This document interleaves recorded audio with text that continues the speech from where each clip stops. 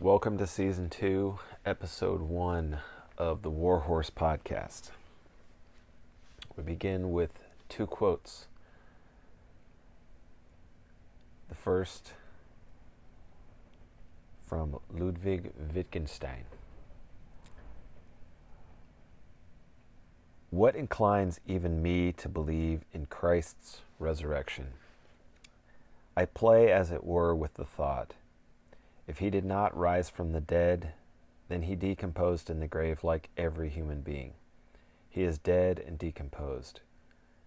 In that case, he is a teacher, like any other, and can no longer help. And we are once more orphaned and alone, and have to make do with wisdom and speculation.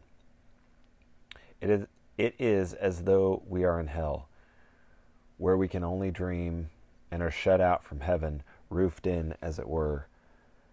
But if I am to be really redeemed, I need certainty, not wisdom, dreams, speculation. And this certainty is faith. And faith is faith in what my heart, my soul needs, not my speculative intellect. For my soul with its passions, as it were with its flesh and blood, must be redeemed, not my abstract mind. Perhaps one may say only love can believe the resurrection, or it is love that believes the resurrection. One might say redeeming love believes even in the resurrection, holds fast even to the resurrection. What fights doubt is, as it were, redemption. Holding fast to it must be holding fast to this belief. So this means first be redeemed and hold on tightly to your redemption. Keep hold of your redemption. Then you will see that what you are holding on to is this belief. So this can only come about if you no longer support yourself on this earth, but suspend yourself from heaven. Then everything is different, and it is no wonder, even if you can then do what now you cannot do. It is true that someone who is suspended looks like someone who is standing, but the interplay of forces within him is nevertheless quite a different one, and hence he is able to do quite different things than one can do who stands. Election by grace. It is only permissible to write like this out of the most frightful suffering, and then it means something quite different. But for this reason, it is not permissible for anyone to cite it as truth, unless he himself says it in torment. It simply isn't a theory. Or, as one might also say, if this is truth, it is not the truth it appears at first glance to express. It's less a theory than a sigh or a cry. And our second quote comes from Gina H. on Twitter. 4 retweets, 23 likes at the time that I screenshotted it. Gina says, Satan is the author of confusion. God is truth, period. This is playing out before the public right now.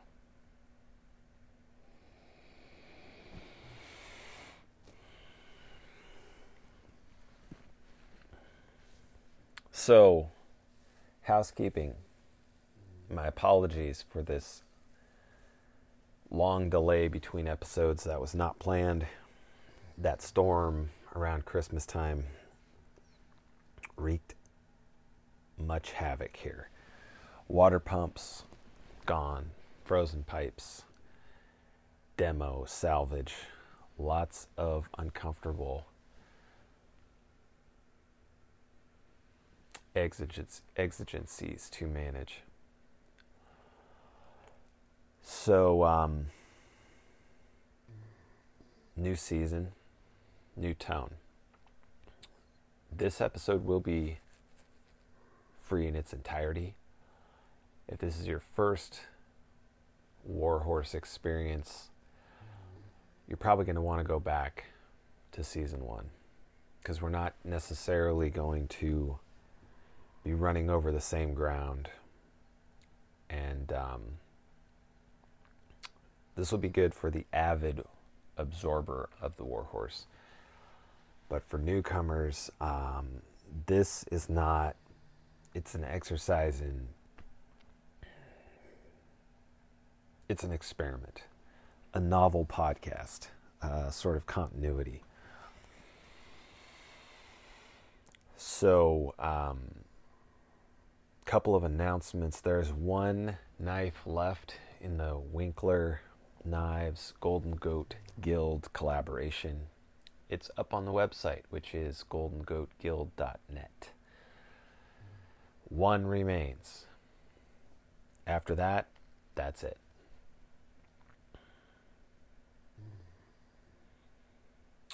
Instagram was the place, well, at least for the past year, where I attempted to set up shop, to utilize social media, to grow an audience, and humbly purvey the best novel of the past decade, King of Dogs. But Instagram is a piece of shit. So is Twitter, so is all of it. Nonetheless, you got to do what you got to do, I suppose. But I've really come to hate Instagram. The changes that they made recently, the inability to, there's really no interaction at all. You know, you post some shit, some people view it, that's it.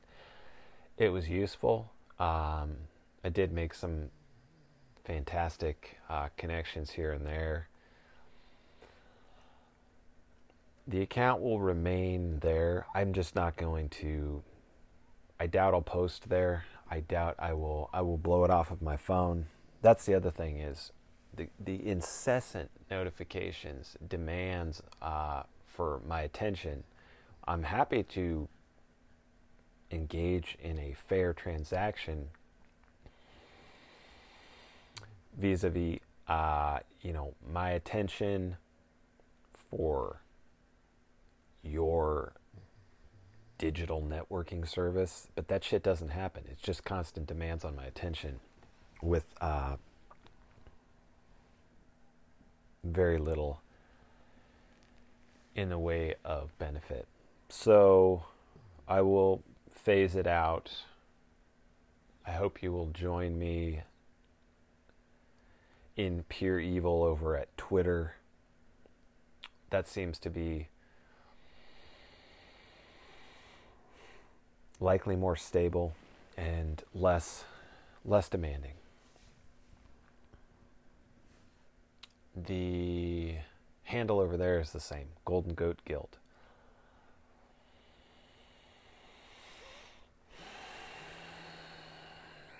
Navigator course collaboration. So the thing with the Navigator course is it's unlike anything else that you could find in the universe at this point. I guarantee you that.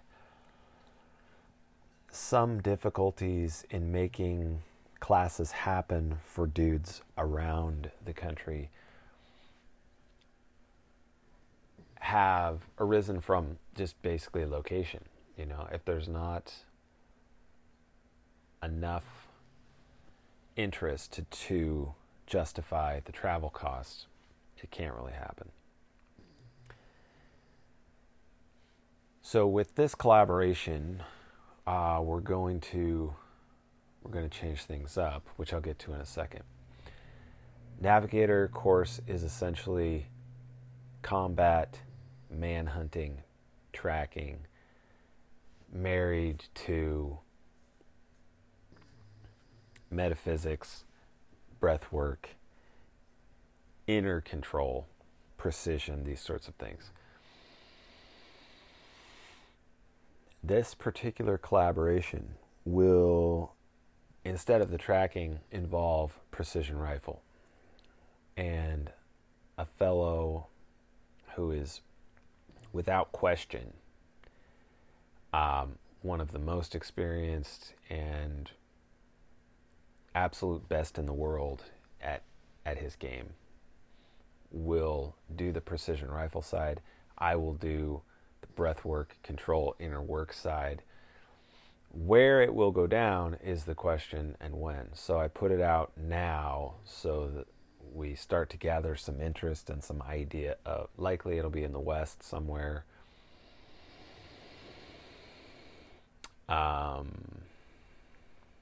Because that's generally where we do our long range work.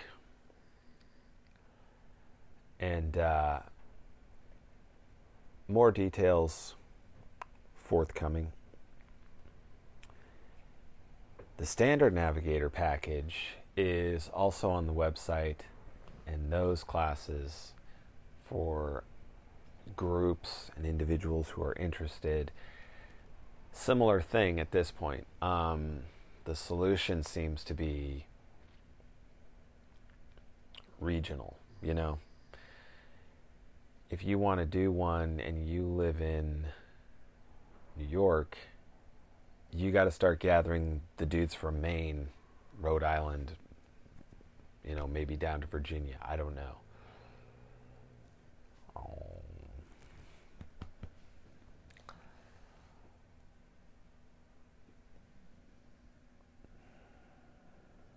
The book. The book is definitely not going to be out in early spring. Setbacks being what they are. As well, the book itself has morphed, which is what you want. If you're going into it thinking you know what you're going to do, you'll hear this from, you know, people who have their MFAs or other sorts of things. What was the point of writing the book? You know, if you're looking to engage the genre market, you don't need to really do that. You don't need to mix yourself in with real writing, the process. You know, it's a workflow thing for you. This ain't that. And so it is an unwieldy piece, let me tell you. But that's why I do it, because it's exciting. And it's going to take a little bit longer. I'm not sure when the next, you know, moment of opportunity to rewrite it will arise. The live wire, as I've said, in my understanding of how these things work, you're not in control of it. If you are, again, back to the genre production thing, great. We will see you on, you know, the back pages of Amazon streaming service or what have you. Speaking of which, the last sort of announcement, housekeeping piece, in addition to the collaboration, the book, and some other stuff, the big push for me personally this year is to sell the film rights or option them for King of Dogs out into the world this year. How that's going to happen, I don't know. Nobody knows. Old Hollywood has died. It's yet to be resurrected. Massive Chinese money floats there.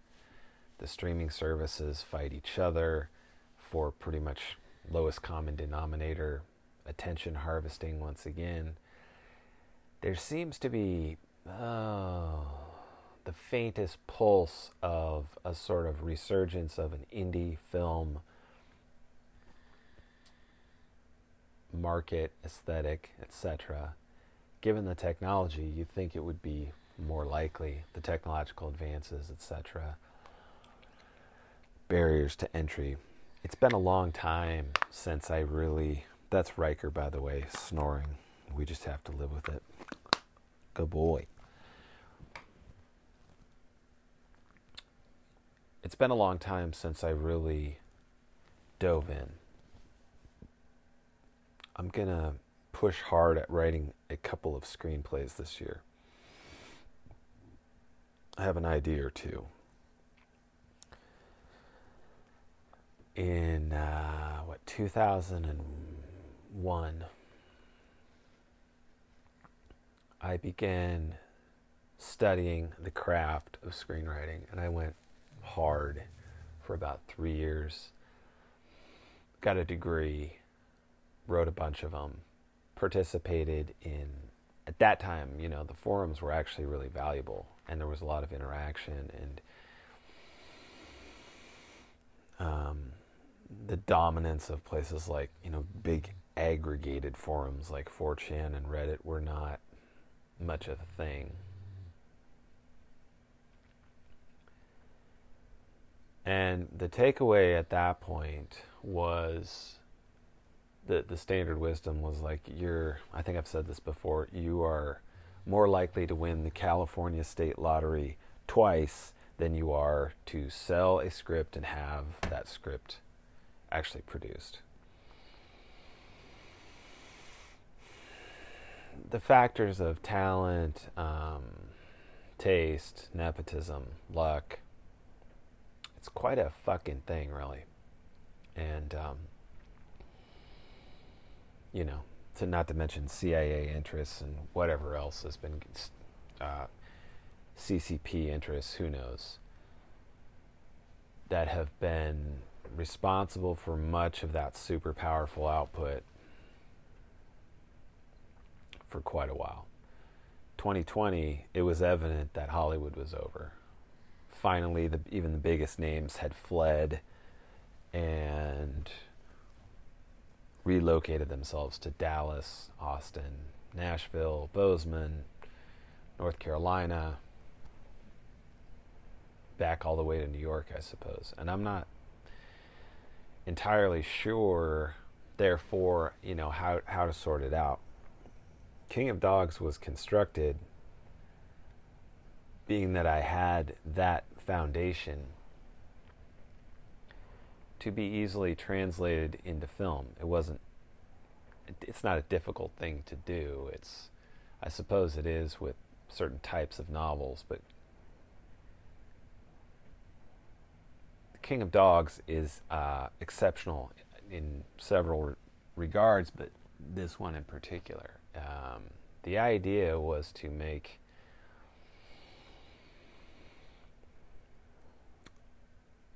an action film in the genre of the literary fiction novel, and to hit all of the exceptional necessary criteria for each of those areas, which was accomplished. The fact of the dissolution of the old system would, for the optimistic, seem to open up massive opportunities. The issue is the financing. Even in the best of days, if the miracle happens and you have agents or a real producer, or say an actor who is also producing, take interest in your piece of written property, and then go about this completely bizarre process of gathering money, which historically it's understood in all of the biographies, the famous, Robert Towne, or just the commentaries of screenwriters along the way, as well as directors and producers. The takeaway is kind of like, nobody really knows how this works. when it works. If anybody knew, then they would just boil it down to that model and extract the operant principle and unitize it time again, which is ultimately, that's what you see on the streaming platforms. That's what you see. I haven't been to a theater in I don't even know how long, 10 years, 15. That's what you see. So I'm not aware that, what is even on screens today. They might be playing video games there for all I know. But the attempt to finally do that, it's really happened. That's why you see all these Marvel movies, and then the political propaganda, mind control pieces are there.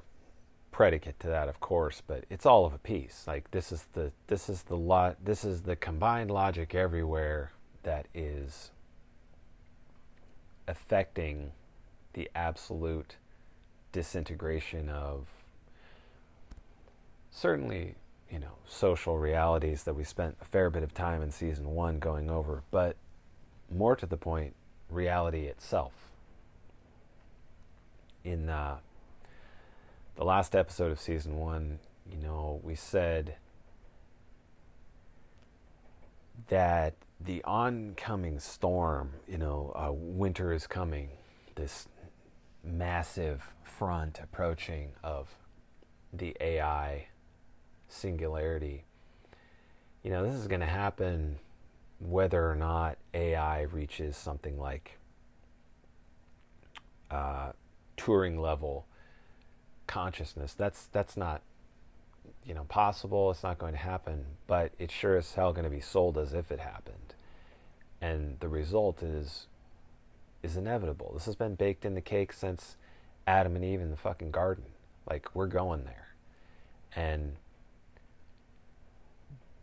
the thrust of this podcast has never been right wing versus left wing. I mean, if you haven't figured that out by now, that I don't give a flying fuck about your fucking politics. It's about actual survival. You're not all of this mid-tier blather about tribal balkanization, about redoubts and retreats and strategies and all this stuff misses the entire point. That if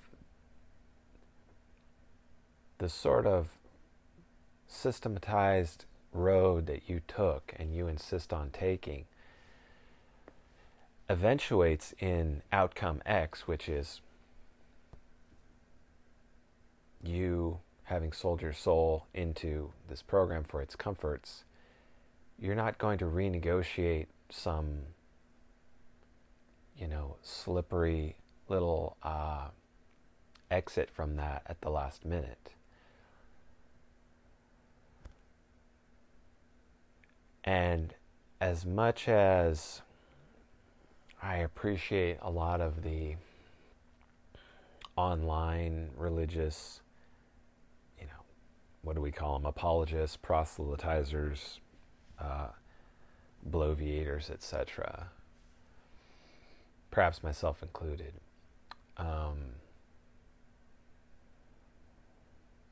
there's ultimately you're not going to unravel these two. You are going to go, and it's not a return. It's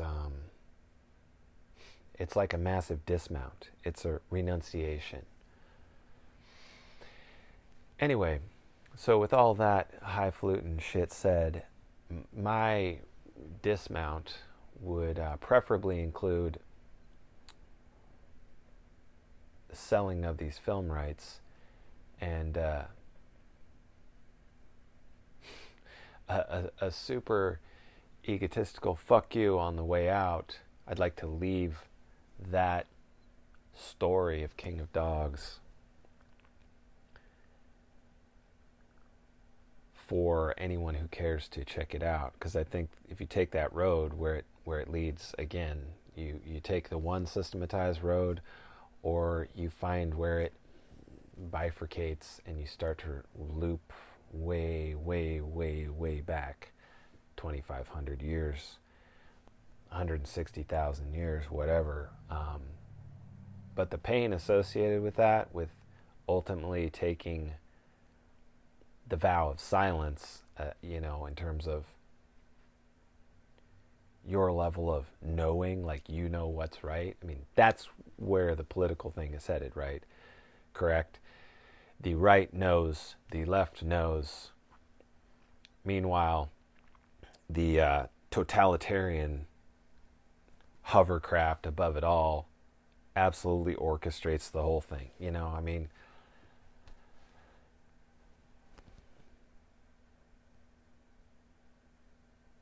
God bless Ron Paul. What more can you say? Nothing changed.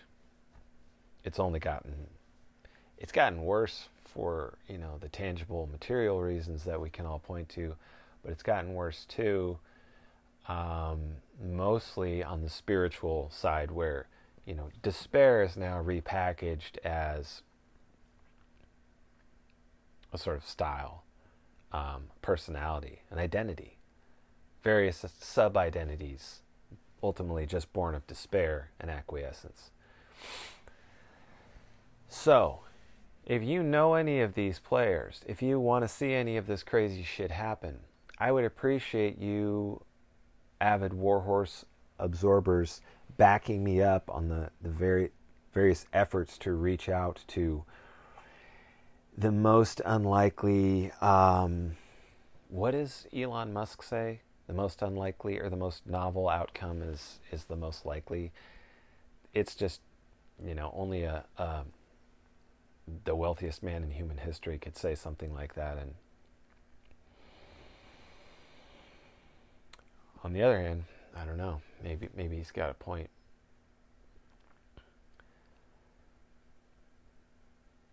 How it will happen, I am not sure. Faith precedes knowledge. I have faith in what went into that, the suffering, the cry. The faith has to extend out.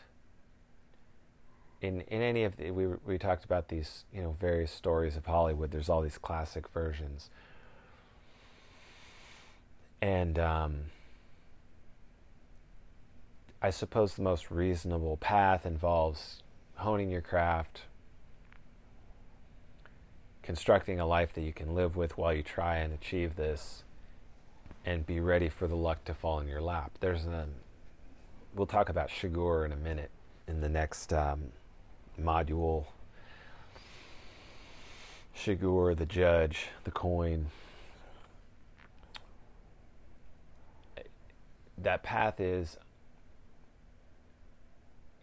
almost as if, again, if you know it, you don't really know it. So it's a matter of faith. That said, you got to do the work, I suppose. Let's check our time here on this intro. All right, looking good. A couple more minutes and then we will break. This is the new setup. 30 minutes break, 30 minutes break. The 1 hour wall will be the paid subscriber wall. This episode, again, will go out entirely for free. The most likely path at this, again, disjointed, disunified, odd moment in filmmaking history would be, in my opinion, access to a star with notions of going into producing. The package that really made True Detective Season 1 happen was obviously McConaughey and Woody Harrelson. I don't know quite how that happened. Nick Pizzolatto was a nobody with an MFA before that. Clearly, he's a man who can beat down doors and write a script. The rest of it, there's no accounting for. My sense was that you show up with that script and those two guys, how does HBO say no? I think that King of Dogs as an Amazon thing would be shit, Netflix shit. HBO,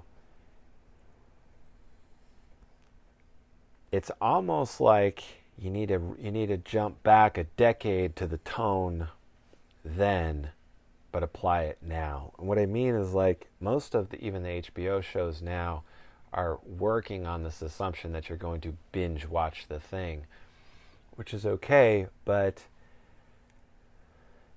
the episode itself needs to have air to breathe, particularly with a story like King of Dogs, where you could probably do it in 5. If you stretch it out to 8, you got plenty of room to play. Can you really spend 2 or 3 minutes staring at, or maybe a minute, staring at this staggering beauty of the red desert of Moab? Yeah, you could. You absolutely can. The trick is finding the fucking guy who also believes that. Nick Pizzolatto follows a number of characters on Twitter who you and I probably follow. He's buddies with Vince Vaughn. Good friends. I believe Vince Vaughn was one of, 2, what do they call them? Groomsmen at his wedding. Or 3. Vince Vaughn is tight with Mel Gibson. All of a sudden, with one step, you're talking about the type of talent package that you can go anywhere. Where do you go? Do you go to Amanda Milius and go to John Milius and say, hey, old man, let's make this movie in the spirit of Wolverines. Let's, carry what you carried forward to the last step, if you will. Certainly that was an inspiration at subconscious level. I mean, I watched the shit out of that thing 500 times on old HBO.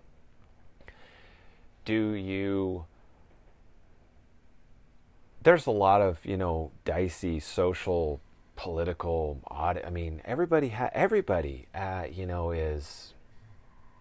is fucking scrambling, whether they want to admit it or not. And the sooner that we admit that, I think that the sooner we find our real friends. It's been floated in my little, inner circles that Taylor Kitsch would probably be able to pull off the role of Grayson, and it would be the role of a lifetime. I've studied him a little bit lately, and before I wasn't too sure of his career, but he plays Woodrue in True Detective Season 2. So all of a sudden you have this little network emerging. Does Mel Gibson, obviously he has financing pipelines.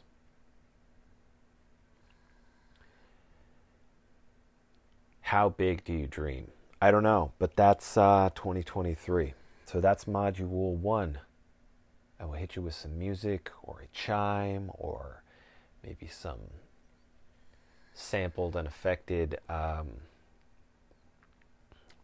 audio recordings of dogs regurgitating. I'm not entirely sure yet, but that'll be the kind of new streamlined format for Season 2.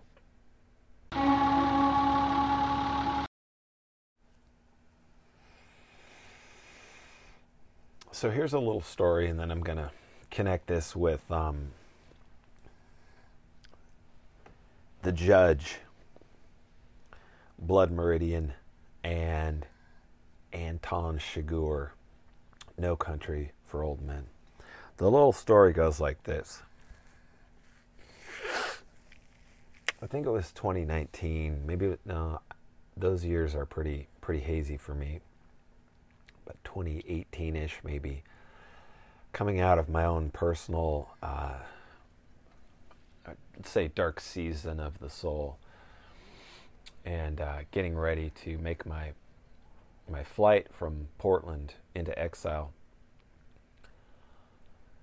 I had spent like 4 years or so learning the guitar techniques of guys like Chet Atkins, Pat Donahue, Mark Knopfler, 10,000 hours easy. And along the way, similarly to the way you pick up your first handgun, let's say it's a Beretta 92 because, hey, it was military issued, it's got to be good enough for me. You mount that thing, you quickly realize this hog leg is just too damn heavy to carry every day. The holster options suck. You're not so sure you need the external safety. There are rumors of slides cracking under tension. I love the beautiful exposed barrel design of those Berettas. So you do some investigation, you think, well, people shit on the Tupperware guns, the XD, the Glock, the M&Ps. Maybe I'll stick with metal guns. Maybe you move over to the high power and you realize, well, I no longer have the external safety unless I got that one fancy version of the high power that had that safety. But I have to carry in this is condition 1, I think the FUDs call it, cocked and locked.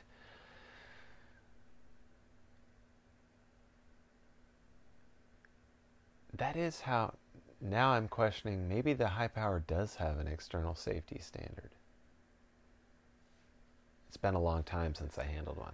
But either way, say you get one, and now you do have to carry in some sort of condition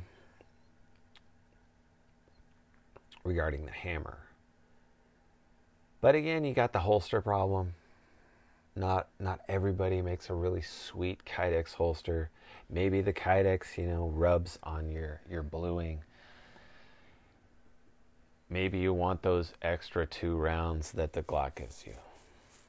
So the point is, whether it's the AR, your carry piece, your knife, what have you, the industry is probably accounting for this fact very well. Nobody picks up their first pistol and just sticks with it. Some people, I think, eventually come all the way back around to something like the first pistol and be like, fuck it, I'm just going to carry J-frame, snub nose in my coat pocket, and that's good enough. Some people, I suppose, do pick up a really standard, great, hard to argue with carry piece right out of the gate. But, there's so many options you want to play with them. So, in the guitar playing world, in the music world, it's exactly the same. Stratocaster, Telecaster, Les Paul, humbucker, single coil, coil tap. Something I can really afford. Something I probably out of my budget, but I absolutely need it. Something in between that's probably going to be mediocre in one sense or another, and I'm going to have to settle for it. Blah, blah, blah, blah. Fender, Leo Fender, is this sort of mad genius guy who created Fender guitars. He designed the P-Bass, the Telecaster, the Strat, not to mention a shit ton of amps, and a bunch of other stuff. He sells Fender at a certain point to the CBS Corporation, which immediately institutes various cost-cutting measures, which result in the degradation of quality of all these instruments. At the same time,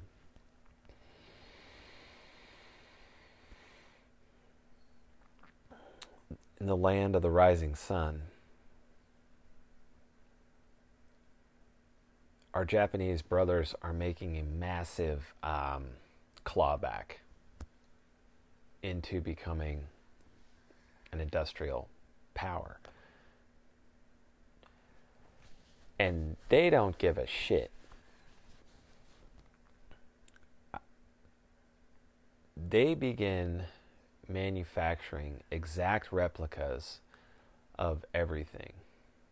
Telecasters, Stratocasters, Les Pauls. And they're doing it much, much better than anybody in America is doing it. The advent of the true, like, custom guitar builder who will recreate essentially a Strat, and not essentially, I mean an exact Strat or Telecaster, has not happened yet.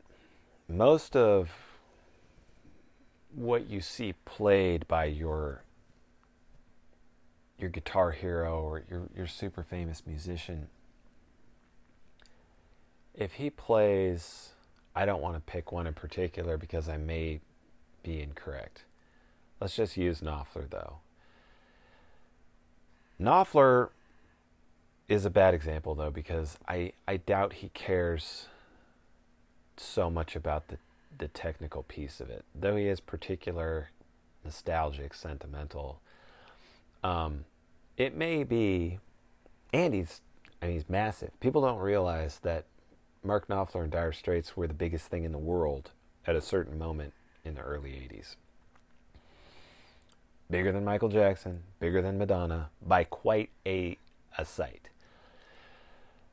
Neither here nor there. He has a signature Strat that you can buy. I think it's $3,500. They may not make it anymore.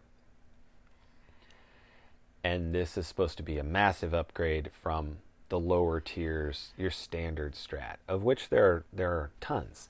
Made in Japan, made in Korea, made in Indonesia. The Player series, the Nostalgia series, blah, blah, blah.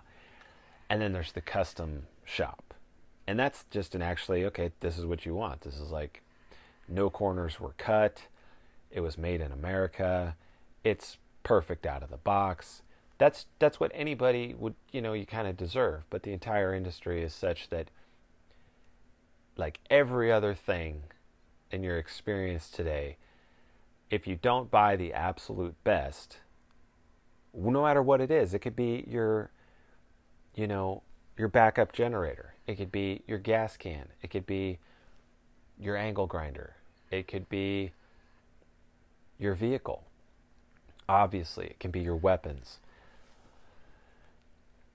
If you don't get the absolute best or cobble together yourself out of the highest quality parts, something like a custom version of the absolute best, it could work. And there's all these silly arguments going back and forth with like PSA or in the guitar world, the analog would be Ibanez maybe, or something like this. It's just buy new pickups, buy a new bridge. Okay, so just get a new trigger package, replace the barrel, and you're just as good. I mean, what the fuck? Just save your money and get what you really need. It is a disappointing situation, though, because for the mass of people, even though, and it didn't used to be like this, right? So if we go back to 1955, if you go into the shop to buy an electric guitar, I'm not so sure that it's going to be the equivalent of $4,000 today. You still need to get an amp, a few other accessories. I think it would have been more like $1,000. It's an expense. The high school kid is going to have to save up a little while, but you're going to have something. If you purchased that 1962 Strat, and you kept it till today, it's now worth it could be $500,000.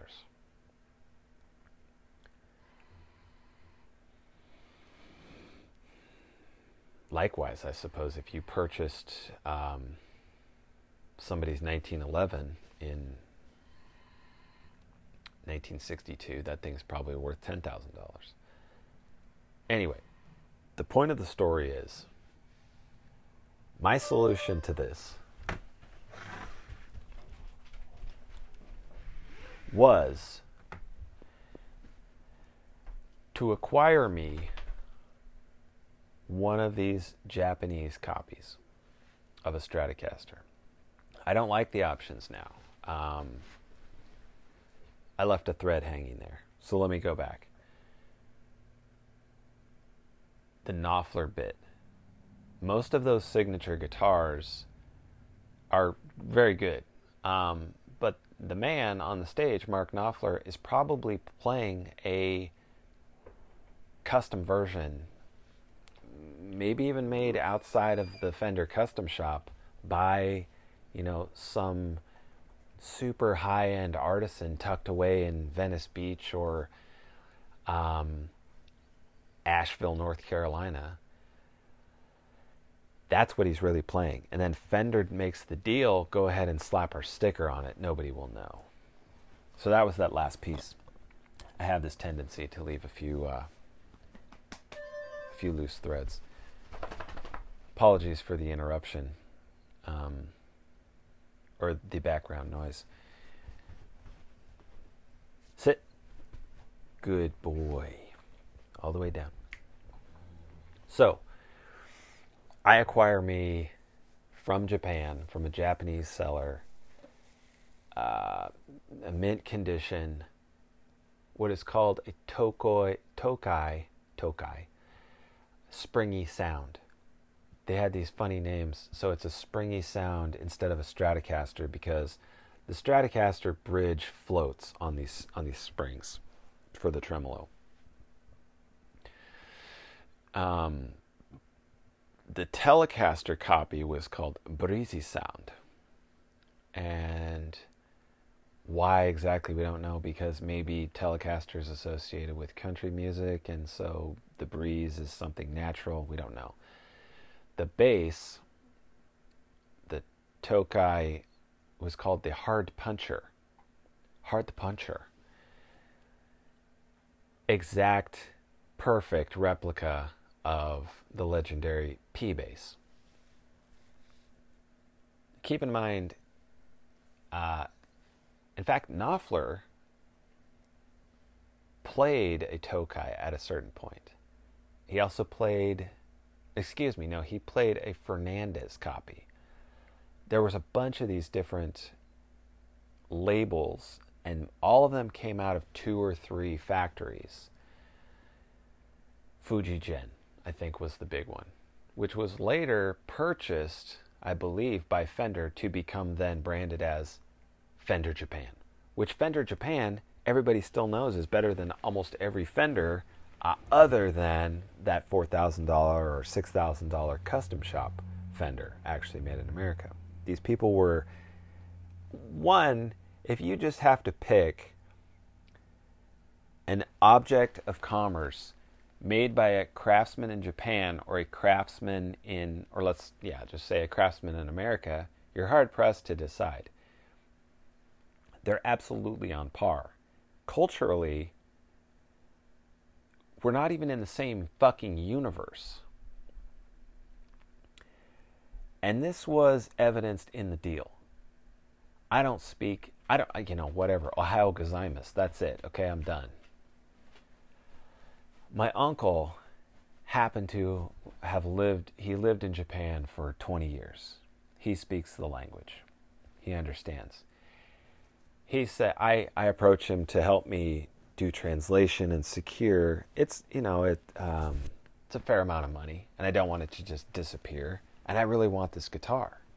It's taken me, you're deep into like weird regions of the internet where the translation is terrible. They do not have an English version of the website. You're dealing with And there are tons of these little boutique vintage guitar shops in Japan. He says to me, my uncle, yes, of course I will help you, but you don't need to worry about anything. Because these are the most honorable people who have ever walked the planet. And essentially, there was a little bit of back and forth. Is this really this good? Essentially is my question. Yes, so good. Okay, fuck it. Send off my money. 2 days later, from Japan, absolutely pristine, 1979, Mary Kay translucent white vintage Stratocaster arrives at my house. I should say this was like my 4th Tokai that I had picked up, and probably the 10th guitar that I'd gone through. Strats, Telecasters, player grade, super grade, blah, blah, blah, used, new, whatever. Again, similar to the gun world, guitars have user-specific particularities that become kind of all important. Yes, if all you have lying in front of you is a PSA standard M forgery style weapon with some sort of jerry-rigged CAA foregrip on it, and let's say it has a really good sight though. It has the T1 aim point. No, it's not exactly what you want. It's not even fucking close to, if you want a slimline forearm that extends 15 inches out to the end of your 16-inch barrel. You want a particular muzzle device. Is it a cold hammer forged barrel? Is it this massive stainless heavy barrel? What's the profile, right? Well, the necks of guitars also have various profiles. And nobody has ever really made a uniform system for understanding them. There's the V shape, the U shape, the D shape, the C shape, the C slim. There's a Wizard, a Clapton, a boat neck, a fat neck, a super soft V neck, a soft V neck, the 62, the 59. And all of this shit is different. And at first you think, well, fuck it, I'll just be a utilitarian out of it and I'll just get it done. And you realize after putting about, 40 or 60 hours of your hand on that, manipulating it, you realize why guys like Clapton took, a belt sander and fucking re-profiled this thing to fit them. Why Stevie Ray Vaughan did that. Why people stuck with certain models and then stuck with particular guitars. So Musashi here may have a point, and the convergence between weapons and instruments probably holds in the long run. I would imagine that you could put Jimi Hendrix on, hell, if you ever watched him play that 12 string, it worked out pretty good. That 12 string acoustic video, famous, where he does some blues. So probably shit, Musashi is still right.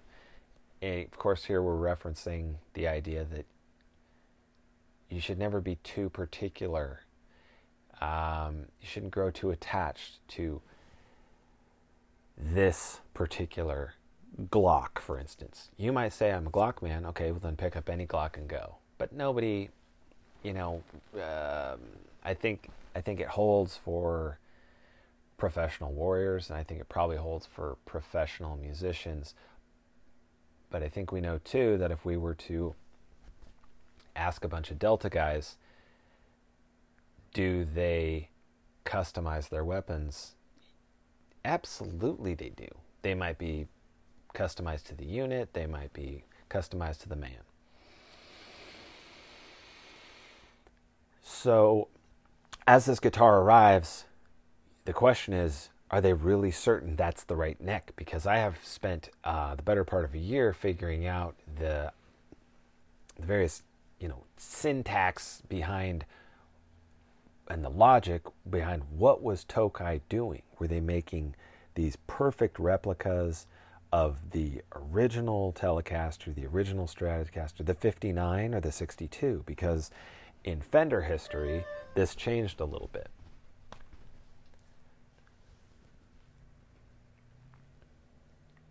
I take it out of the box. It's absolutely perfect. It's this hand-done, what I would guess the closest thing you could call it would be like a soft V that slopes into a super soft V / fat C shape. I'm talking about the back of the neck. I understand, of course, the...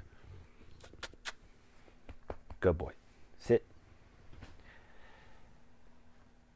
The customizable options continue. As they do with modern day weapons as well. The guitar is perfect. That was right about the time where I got into Pat Donahue. If you're not aware of Pat Donahue, most people aren't, obviously. I think that he held down the band for this radio show called Prairie Home Companion. It did way before, the whole kind of Gillian Welch rootsy acoustic thing got big, and the Coens got into it with Oh Brother Where Art Thou. For quite some time, that the groundwork for that was laid by guys like Garrison Keillor, who is of course a super shit lib from Minnesota, but and Pat Donahue, and they carried this torch, and his virtuosity is check him out. He's a very mellow dude. I don't think I find nothing offensive about Pat Donahue, and astounded by his playing. So I begin to translate all of his acoustic work, which is super intricate fingerstyle, sort of jazz folk-based stuff. You're talking about, he is essentially taking boogie-woogie piano and then finding a way to recreate that on the guitar. So that's what we're talking about. Being that Knopfler's fingerstyle was the basis of where I wanted to go, this was doable, because I think that Knopfler's fingerstyle technique arose from his attempts to recreate boogie, what it's called. That's a certain type of rhythm. So I pushed through. I achieved that. Tragedy. The great big black cloud came over. Guitar was put in its case for a while. As that season ended, and I looked forward for what to do with my life, and I knew I would be hitting the road for maybe the rest of my life, for a long, long time, and I wanted to clear there's no the ideas of like attachment or whatever, again, this particular guitar, no, I don't need it. So I let go of almost everything that I owned at that time, if it had not already been taken from me. And it seemed like the right thing to do. So I threw that guitar up and let it go and moved on. So then fast forward like 6 years or something, I've gone through another handful, 5, 6 custom guitars. this, that, the other thing. And I realized I fucked up.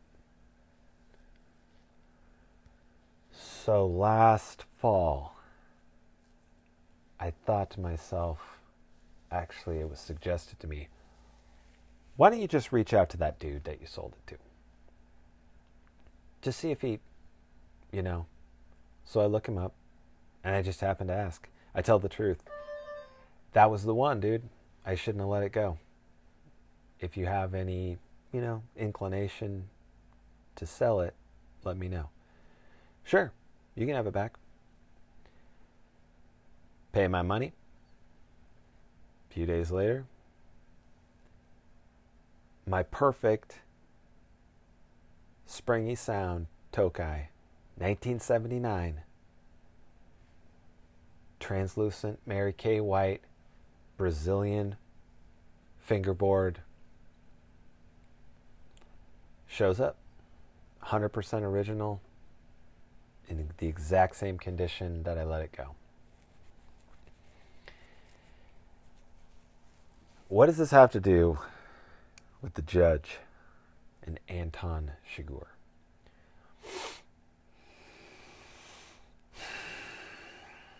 Long story to get here. McCarthy tells you at a certain point towards the end of the book, let me get a sip of my Joe here. I did not realize this module would go this long with these interruptions. Okay, we'll keep going.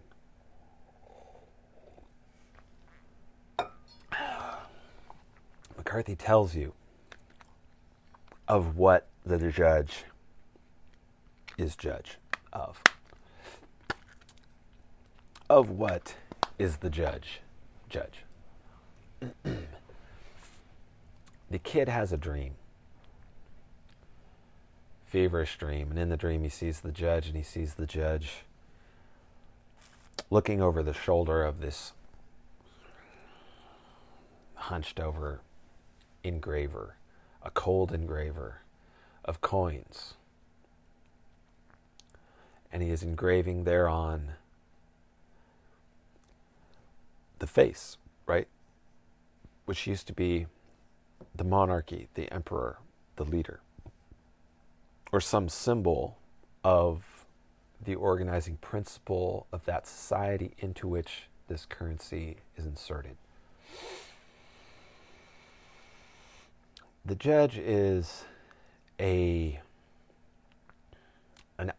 obviously an embodiment of pure evil, a walking archon. He's all of these things. Don't let anybody ever tell you that McCarthy is simply some sort of realist or he is bound. He knows that you want to bind him. He knows it before he ever picks up the pen. If he tells you something, it's because that's what he wants you, as the guy who's going to turn around and put some opinion into the world, that's what he wants you to do. And it may not be for some, it's probably never going to be for some obvious reason. He knows the game. Pardon me. He understands that, and he seems to understand this. Pardon me, I apologize, but I can't stop here. He understands at least by Outer Dark that he's going to be something, and by that he's going to create something, and you are going to have to contend with it. Critics, the canon, the great conversation, the doors, he is going to open these. He's going to access this realm, and he's going to do something in there. So he understands that biographers down the road are going to do what they do with genius, which is compress, make linear, create identity, false identity, to control, because they are not geniuses. They did not take that road. They understand the absolute power, the electricity fucking zorching up off of the page. They can intuit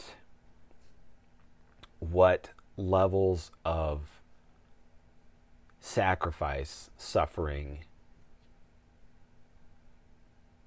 self-obliteration, recreation, all of these things that this creator has had to endure. They can intuit that. They understand in the way that, you can look out your window at the deer shivering on the side of the road and say, fuck, that life is tough. But they're going to chuckle. They're going to reduce all that finally into some listicle in The Guardian about, the greatest all-time works of English literature.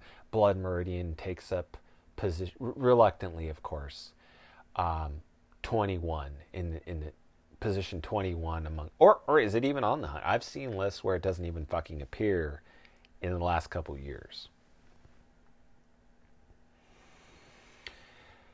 He knows that eventually it will appear everywhere. And he knows that what he says and does and how he lives his life is going to be computed into some sort of notion of equivalence with his work.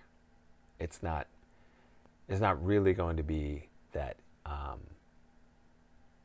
Now, for you and me and a bunch of sane people who understand respect and sacrifice in these things, we compute this too. We understand that that's the game. So, as he's creating this character to stand for this thing, what is this thing? Go back to the quote that we opened up this episode with. Listen to the rest of this episode.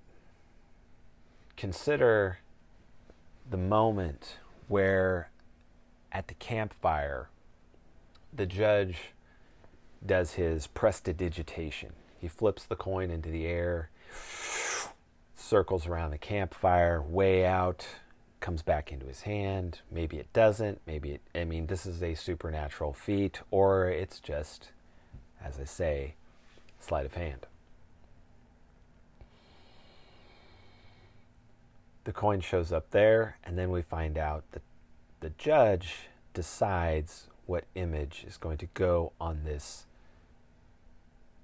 the currency, the thing that flows through the system of industrialization, commerce, ultimately technology, and ultimately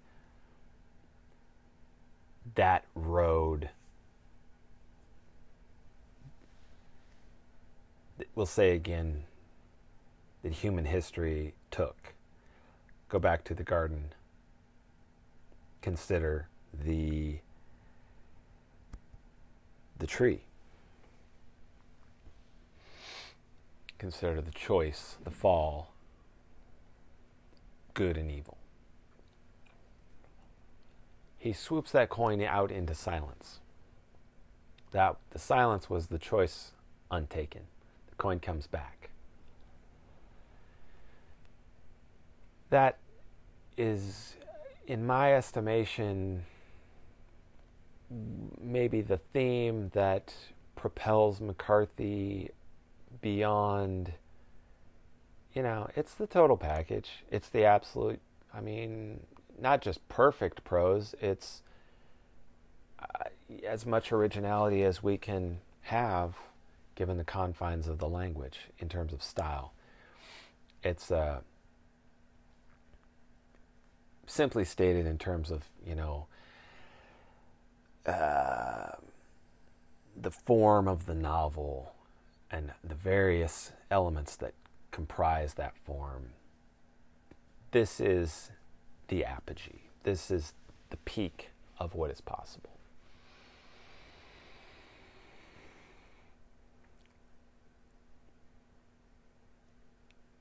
No Country for Old Men was written originally as a screenplay in 1980. The genius, of course, is, you get this 1980 story in whatever that was, 2010 or something. It's something else entirely. If you can imagine what it would have been like Had that screenplay sold then and been made and forgotten, what would have happened to McCarthy's career, etc.? The Coens,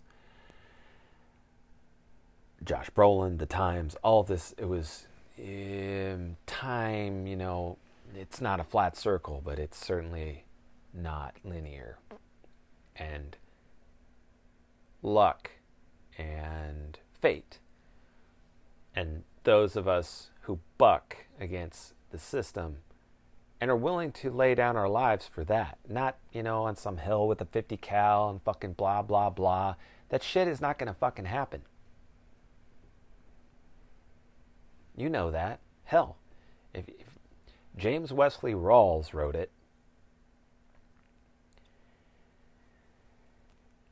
I'm not even going to cite my references here. For you who know, you know. For those who don't know, you're better off not knowing. It's that stupid. The coin shows up again, right? And as the coin has shown up now, it's irrelevant what's on the coin. It's merely a binary system. An absolute reduction of everything that we would say is the realm of silence, everything the realm of the heart, everything outside of man's logic, as opposed to man's logic is not logic. It's not, it is, okay, let's be a little precise here. Logic, too, is scaffolding. It's here and it's effective for man. God is supra-logical, supra-rational. If this is massive sweep throughout all of the history of human thought, but here we are. To think that rationality as we know it must apply to God is to eat of the tree, the forbidden tree, the fruit of the knowledge of good and evil, the mouthful. And the other line that tells it from No Country for Old Men is the comment about the degradation of mercantile ethics. The fact that there's no country for old men is because the old men have been removed. The ethos, the ethics, all of that is gone. Long fucking gone. My point with bringing this up is to say, we're not waiting for a singularity. We're not waiting for the moment when it kicks off, when the balloon goes up.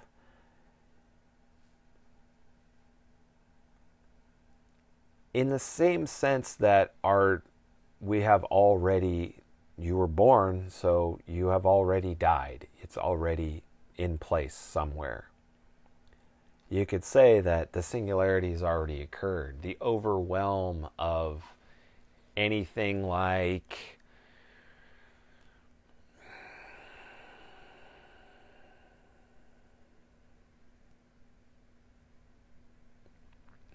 a human-based ethics, what you guys want to call, what most of you want to call, reasonable, rational, conservative thinking, is this pure, non-corrupt, justified, justice.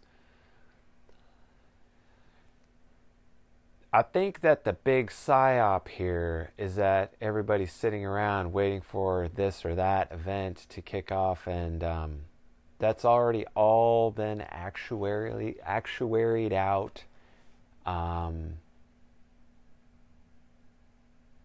that may sound like the ultimate black pill, and maybe it is. That's, whether it's, that's not my, I don't give a fuck. I'm not here to shore up, anybody's illusions about whatever. I'm here to work shit out for myself with people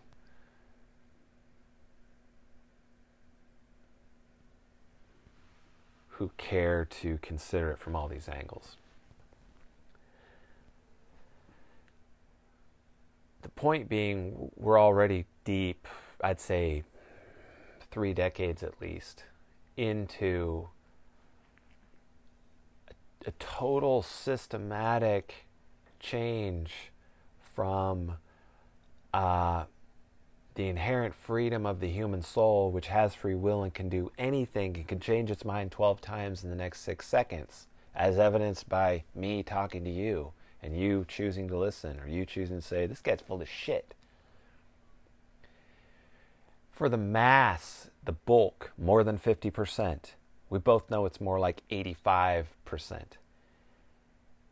That notion, that lingering sense that there's something else that was carried on and preserved all, through, strongly, right, through the medieval era, Augustine, Heidegger, Intuitzit, all the, whoever, fucking Kubrick.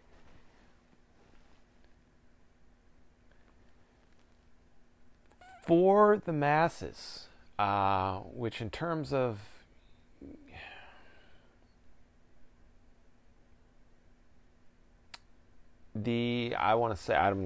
I'll say the geometry or the mathematics of belief, that matters. Now, the forest passage, of course, matters too, right? But your forest passage is going to be based off of reacting to the herd. So the longer we continue to stare at this spectacle and hope that Stephen fucking Crowder or Jordan B. Peterson or whoever, or your local fire department or your local thing, that ain't where the fight is. And it never was. So that will be the extended first hour of episode 1, season 2. I'll hit you with the standard segue break, and then conversation will resume. Next episode is going to feature a fellow who I think really embodies the notion, the archetype of the criminal of purpose, which many of you have asked for. So we're gonna go deep into some practicalities on that level. When that'll be, I'm not sure.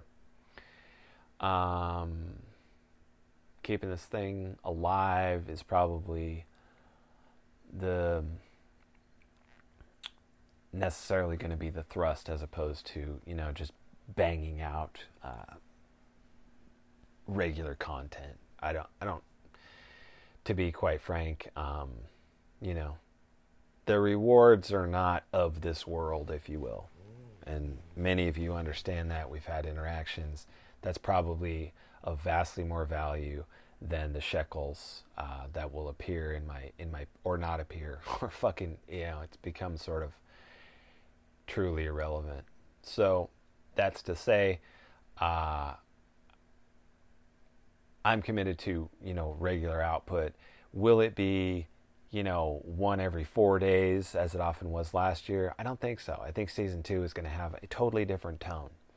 The point is, and we'll get into this as we go, we're waking up into the dream, which is not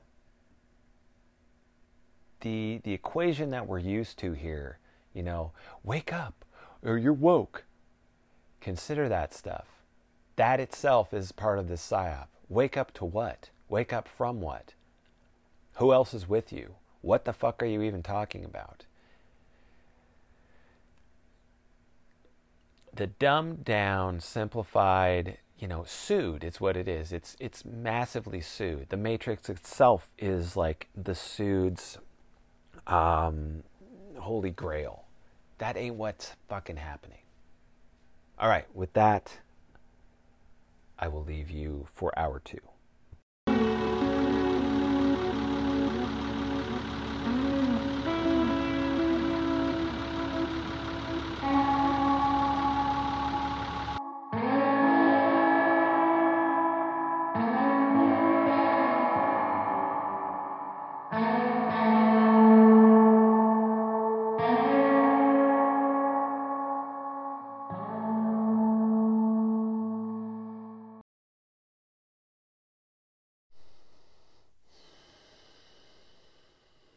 So one of the main preoccupations in this latest written thing that I've been doing is orbiting this idea of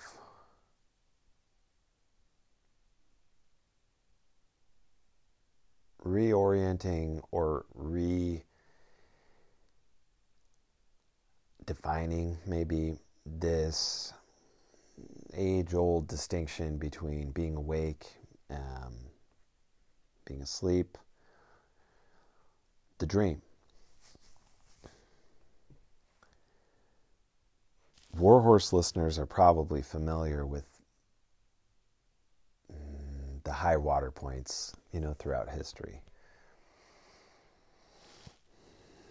David Lynch and the ancient question, who is the dreamer? The dream analysis of the early psychoanalysts, Zhuangzi,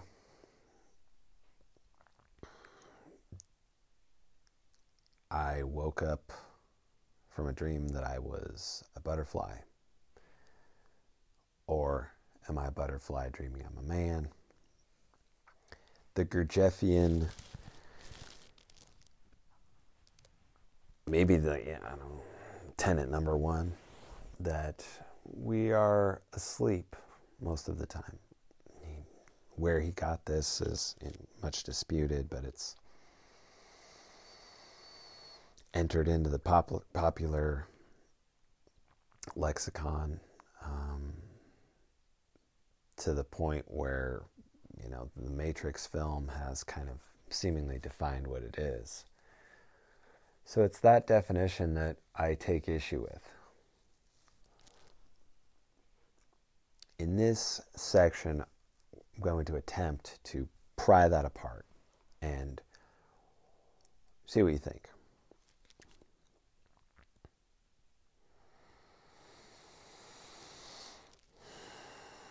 There was a point 4, 5, 6 years ago where, after coming out of the proverbial dark night of the soul, I had the sense that the only way I could term it, the only thing that seems to be my own, was that the ironic detachment from God had evaporated. The relationship, the relational distance, if you will, between the notion or the reality and the notion, let's say, myself, whatever that is, and God, again, whatever that is, this had diminished to, in a way, nothing, accepting the full mystical and omnipotent power of what we know as God. We understand as well that we are constituted to experience this for the most part. Miracles, like singular mystical experiences accepted, of course. Your day-to-day is, again, before enlightenment, chop wood, carry water. After enlightenment, chop wood, carry water. That's the place that, again, Gurdjieff or Rumi or whoever else, St. Maximus the Confessor, is extolling us to deal with. You could go make your pilgrimage to the Eleusinian mysteries and drink the kukian or the kaikian or whatever, and go through the process, be ritually processed, drink the brew, and in a similar way, you can have a similar experience now. I would contend that 25, 30 years ago was a much better time to engage in your own ritual processing, because that's what you're doing at this stage. You're not engaged with a coherent cultural myth that you could even question, that you could even undermine in your mystical experience, tripping, what have you, deep contemplation, hesychast, whatever, meditation, astral projection. That doesn't exist at all. You can fool yourself, and much of, Orthodox Twitter, or Catholic, trad Cath Twitter, fucking Protestant, conservative, two-way American Twitter, whatever the fuck. That's like the worst of what the liberal mindset, that's Pink Floyd saying, to hear the softly spoken magic spell. This denigration of religion itself as we know it, or even the religious, maybe not the religious impulse, but they're certainly making a cutting commentary. And that at that point in history, I think more so than now, the fact of your indeterminate, uncertain status was itself an accepted thing. So you could sort of start from that. At least that would be your firm footing.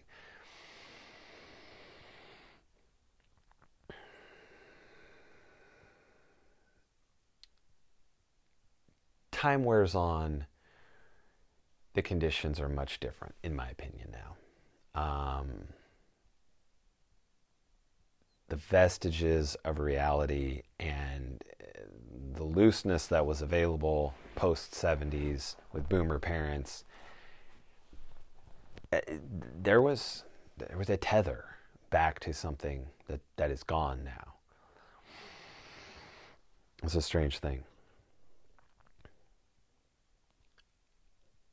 So in my experience, this collapsing of what I can only term again the ironic distance with God. It's as if now one is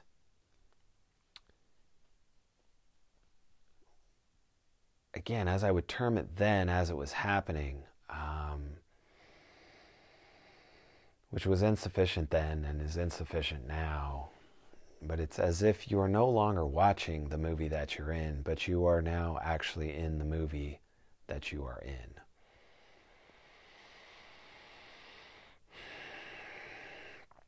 This is the kind of thing that you could get to through death work. I think that's where you want to get to at this stage for a lot of us.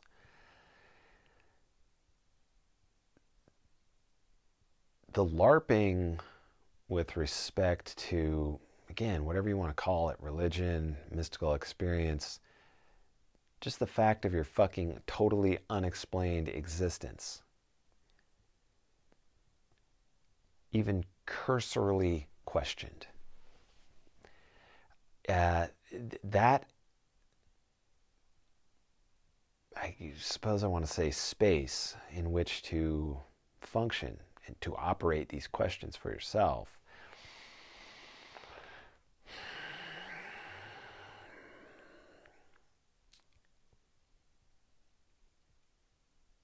I would presume very soon will be completely and totally colonized by AI algorithms working in conjunction with the various state-sanctioned drugging operations, ketamine, psilocybin, what have you. And as Nick Sand pointed out, this is an example, I guess, of the most obvious shit that would have occurred, to me, let's say, or to anybody in 1994. If you drop acid and then you go to anywhere, I mean, you go to the doctor's office, as Nick Sand points out, and then you wonder why you have hallucinations and preoccupation with respect to your visions or thoughts or both or all of it, with being probed or being in this strange sanitary observation space, which is how a lot of the DMT experiences are detailed or described. You're almost too dumb, to be to continue the search, because the setting has obviously recursed upon itself and then, been bubbled in the brew of whatever exactly psychedelics are to result in that. So if you go to the Grateful Dead show and you have a bunch of hallucinations based off of that culture, it's not a big surprise. It's because you took that ride. That margin between whatever the next level of mystical experience is and the normal everyday, many people have termed the normal everyday as this a box-like experience, the 1, 2, 3, 4, that once you've built up these numbers, you've built your box for yourself, which, of course, Wittgenstein would have plenty to say about that. I mean, he fucking closed the case on it, more or less, I think, if properly understood. But this was old alchemical shit, known that there's a quality to your everyday experience that seems predetermined, that even your own thoughts and your own questioning of the predetermination seems to be predetermined. And what is the famous website, very bizarre website, very interesting, Ego Death Theory, Michael Hoffman, not the same, as far as I know, not the same Michael Hoffman, who we have spoken of earlier, secret societies and psychological operations, Twilight Language, this character. Different Michael Hoffman, as far as I can tell.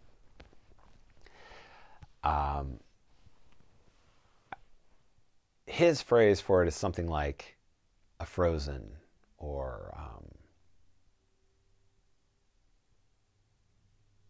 what does he say? A box reality or something like this. And he's just the latest of many, many, many, many, many mystics, psychonauts, theologians, artists throughout, and philosophers for that matter, to point this fact out. And in terms of the initiatory experience and the experience of the passage, not just the puberty or birth or marriage rite of passage, but say the meta passage that we've spoken of before, which is this constant state of passage given to us in this experience of being.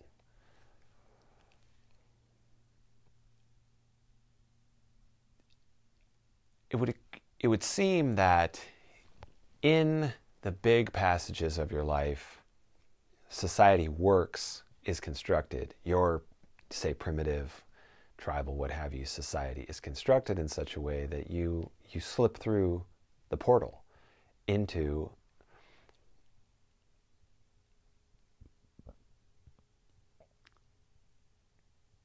the combination of, I'm just going to use these terms because it's easiest, but it may come around to bite me in the ass. Identity, context, role in society, etc. Those are totally fucking inefficient. They're inefficient, but they're also insufficient to they would be fine for academic work, and they were fine to get us to this point, but they're not going to be fine when it comes down to this programmatic AI control that's going to roll out on the mystical experience itself. And that margin is tiny and sacred. And once that's co-opted, dude, instead of having some sort of condition where we have this sense of predetermination, this sense of frozen time, this sense of living in a loop, all the many ways to describe it, punctuated by these more peak-like experiences or mystical passages, transitions.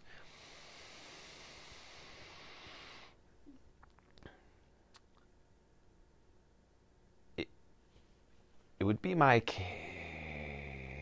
contention, or as we said before, these are just words.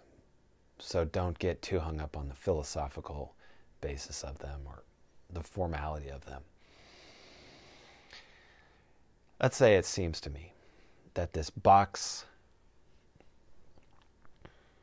metaphor for everyday reality, we can surround that with 3 initial atmospheres, let's say. And we can go to the literature and, try to legitimize this with some recognized authorities or whatever. Or you can go get 5 grams of mushrooms and go out into the woods by yourself and then come back and tell me that it's something different. But generally speaking, Nick Sand is right. You have the first phase of wonder and awe, mostly of beauty, and it's very much still rooted in this reality. Then you have another level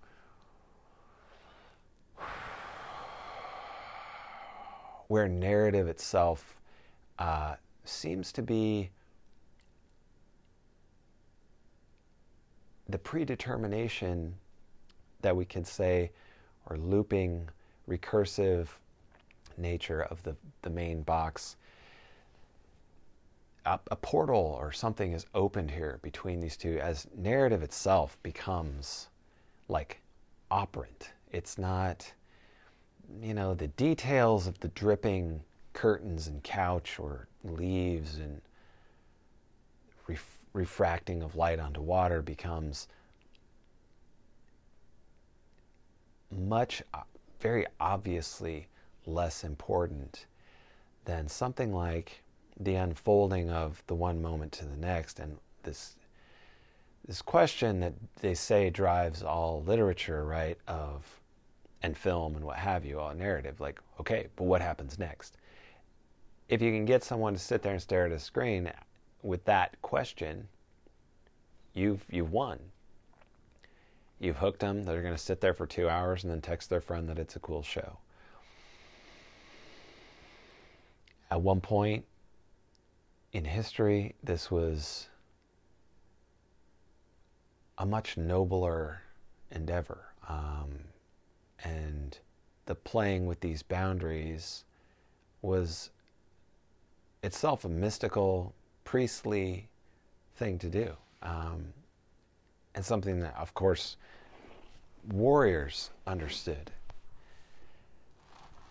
Always this relationship, this close relationship between the uncertainty, the constant, infinity of the martial potential,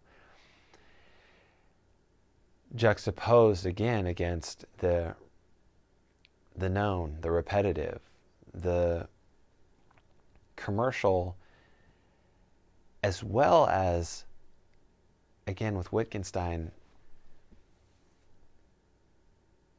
the syntactical, the form of language itself, or the forms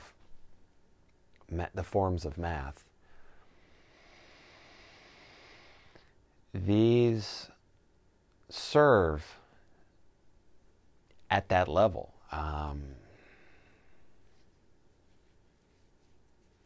Because whether they're tools or themselves evil technologies is something, one, the present bandwidth does not allow me to jump over into that cul-de-sac just yet. But two, without more massive context, it's hard to know. We're still, all of this, surveyed by God and given free will.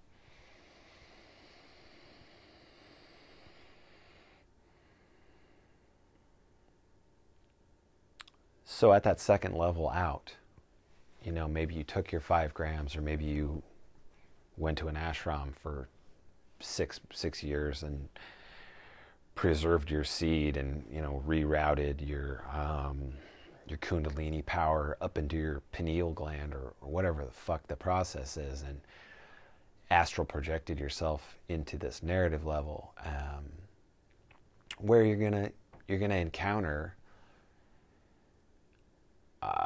DMT or no, you are going to encounter entities. Are these projections of yourself?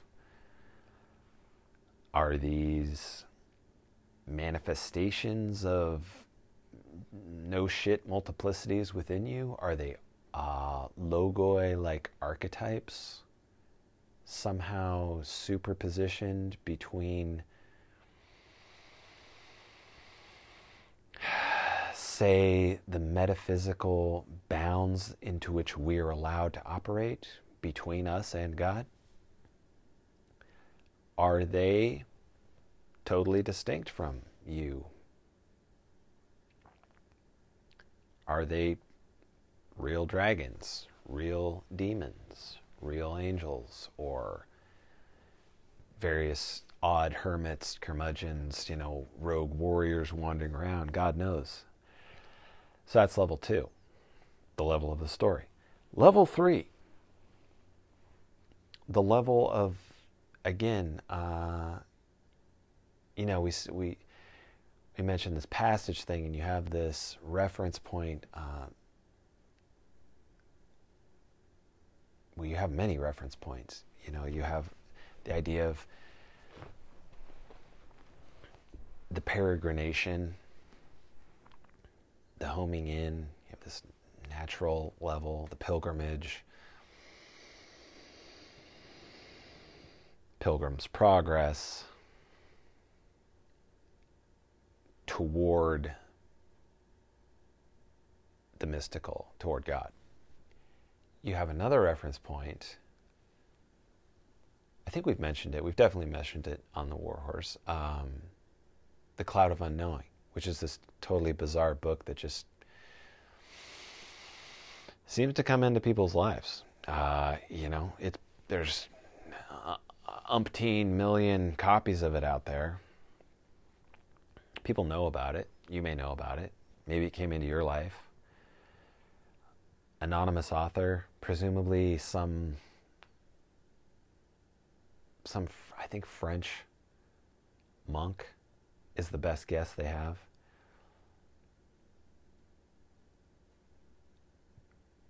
Anyway, 1,000-year-old book, very old, medieval. And he describes the Cloud of Unknowing. The space in his stated to be just simply a contemplative practice of prayer, ascetic loops that he's using to kind of bore away at this kind of, not amber, you've got your little locust or praying mantis or fly or ant frozen for 10 million years in amber. And then you have those modern day recreations of, I guess it's some kind of plastic, acrylic, like solid block, and you could stick a bug in there, you could stick your homunculus in there, and you can put a little nature scene in there and then sell it at the thrift store for $10. It seems to be a fair enough model of this gel-like grid reality much like a mold. And this man who has given his life to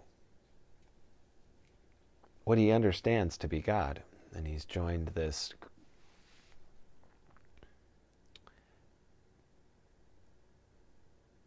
monastery, this group of men who are going to participate in this together. And they're going to work and work and work in these teeny, imperceptible loops to pry away a little bit of room within the container. It's, I think, pretty well understood if you read some of the writings on esoteric inner Christianity that there's much more going on than was given in either of these two reference points, or presumably what's ever been given in an exoteric, explicit description or manual. Word of mouth has brought down that there are these other methods. So whether this guy was drinking hallucinogenic beer in conjunction with 15 or 20 years of intense, hourly, year after decade of very patient but very powerful, like precise, just craftsman-like chiseling at the mold. Whatever the combination of methods he used, arrives at what he describes the cloud of unknowing, where your visual experience is entirely nebulous. You may be hit with stars. You may be hit with something much like a cloud of color. This isn't something that you can just close your eyes and sort of imagine. There's a vivid reality, if you will, to this experience. And this too this territory has been charted by many, many, many mystics and what we call psychonauts. So,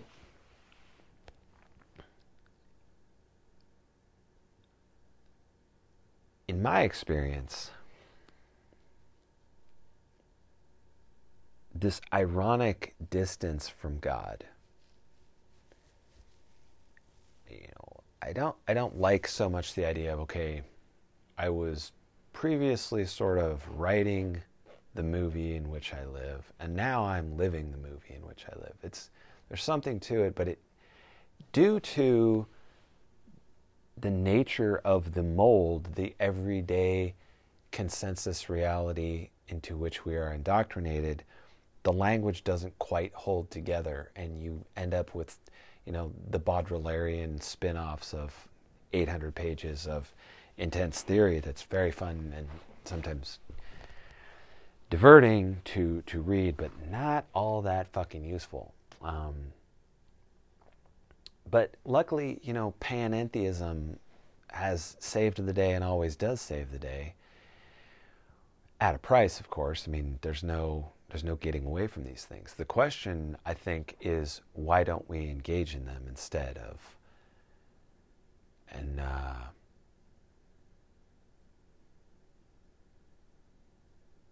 we sort of were closing out episode 1 with, for myself, expressing some serious disdain, for a lot of the lukewarm, weak piss level, which too is expressed in stuff like I'm a Templar, or billions must die, or all this bloviating shit. Compare that is not equivalent in any way to either the French monk working through sheer will to, like the ant, breaking himself infinitesimally small little bits of space within his container, nor to the member of the guild doing something similar now. It would seem to me, again, back to this notion that in crises there are opportunity. When the veil is lifted, both worlds collide and all these sorts of ideas that it's well at the narrative level, it's always darkest before the dawn.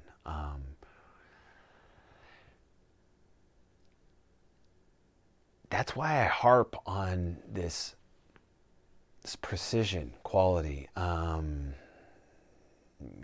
As a young man, an athlete, and as I know some of you guys are young, and so the notion of like the value of boldness and stuff is still occurring to you. I know it did for me. Like, it when you're 7, it when you're 9, and you may forget about it between, say, 14, 16 or whatever, up until maybe your early 20s. Some people never lose it. This is the natural. Some people lose it one day and pick it up the next. But to make the transition from these being sort of neat philosophical things to something much more consequential is at stake, to where, again, this ironic distance between you and what is ultimately language itself, what is ultimately the container, and then here enters the question, if you're following so far, okay, Andy, but what do I return to? I've heard plenty of stories about the Bhagwan and the Branch Davidians or whoever else, crazy fucking religious nuts, that they end in tragedy and they explode on the side of the road, blah, blah, blah, and it's terrible. What do I cling to? And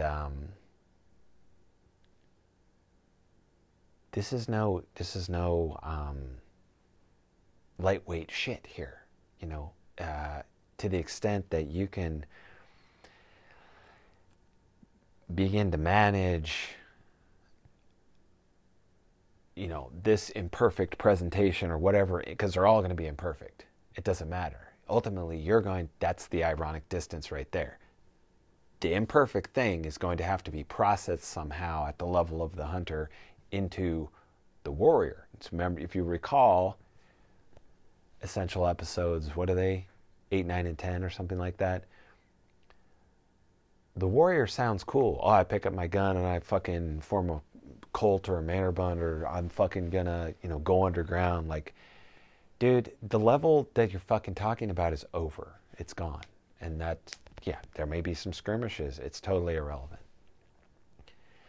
The level that you're really on, or that this character, again, frozen in the amber, that's you, it's me, is moving towards, if you're moving at all, is this war made with clarity.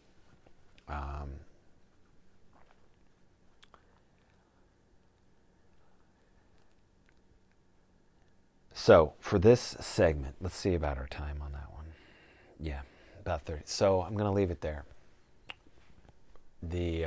Again, if season 1 was chapter 1, which itself would be, it would contain the narrative structure, beginning, middle, and end, and it's, various interesting high notes in between, of course. That's contained at the paragraph, that's contained at the sentence level, that's contained at the chapter level, and that is nested and nested and re-nested and nested.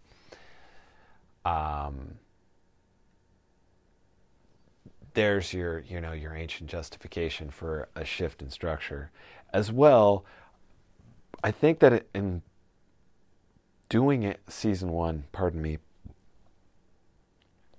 there were some moments where it was easier to, or seemed more natural to manage say, more macro ideas or more macro material, because it's kind of easier to put big blocks together, right, than it is to weave at the medium or precise level. So running on at the mouth for an hour at a time presented certain challenges, and I think I'm going to try and at least attempt to, experiment with, mitigate the next challenges by dropping it in half-hour segments. We'll see how that goes. So hold tight.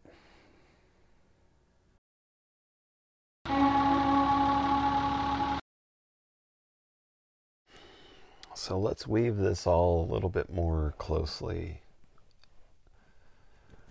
into our concept of the criminal of purpose.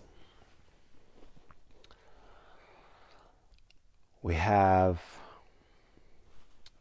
again, as always, I'll pay homage. We'll pull up the quote. Musashi.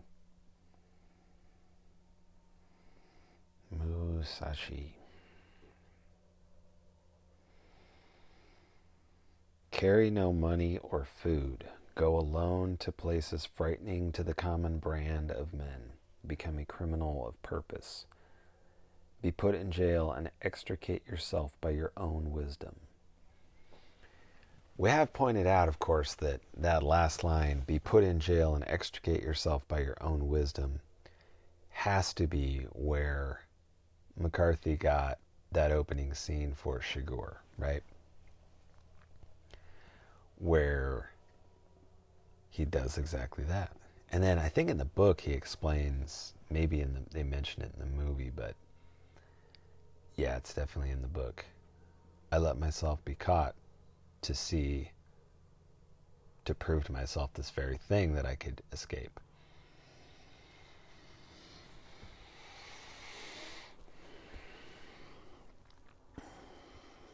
In this quote, carry no money or food. Go alone to places frightening to the common brand of men. Become a criminal of purpose. Be put in jail and extricate yourself by your own wisdom.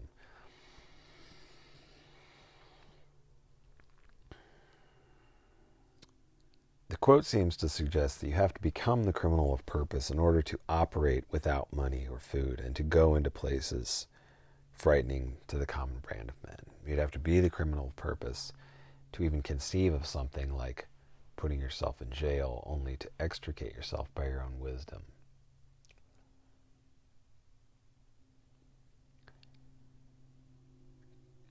Can we draw a direct line between the notion that there is only the one, ultimately, who has instantiated himself into the many, you and me, and my wife and my sons, and your dad and your mom and your friend? We're all the same person. Can we draw a direct line from there? Because the idea is, well, why we got to do that? If you need, a guide to walk you through, like, what the fuck are you even talking about? You can start at the beginning of the War Horse, or you can DM me or something, because this actually is not a concept that, it's sort of, standard issue for me at this point, but you may not be familiar with it. This is not just a New Age idea. This is as deep as Christianity goes. This is the whole fucking thing. How do you think you get the Father and the Son? How do you think you get the vine, or the notion of the church, or anything else? It's this.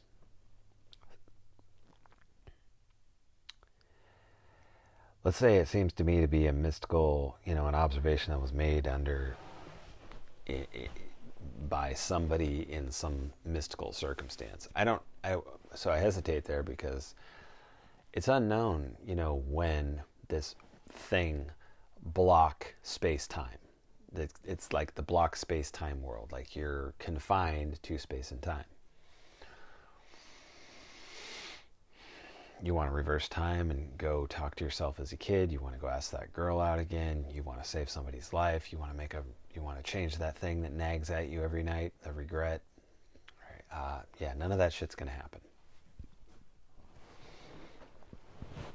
You are on the course that you're on, but it's worse than that. It's that to enter into thought at all, if thought itself is a system, and it is,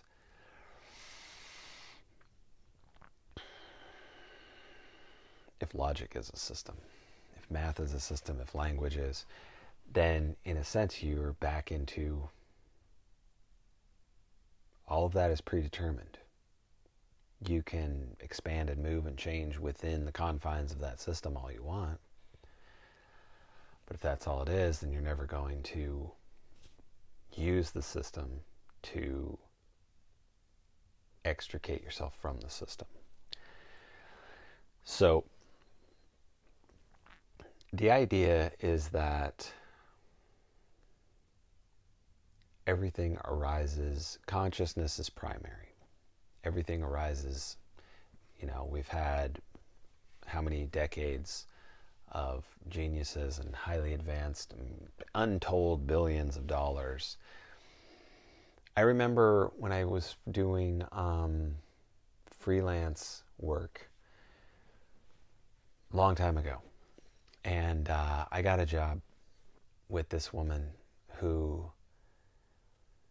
it was a pretty good paying job, and it was flexible, the hours were sweet, it would have worked, and so I took the job. And she said that she had figured out how consciousness functions from an entirely mechanistic, biological, material viewpoint. And so I didn't know that was her claim when I took the job. I knew that she wanted to write a book about consciousness. And she, found me and was like, yeah, you'd be the good dude. So she gave me the job.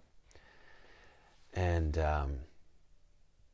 I met with her someplace, I think at a college somewhere.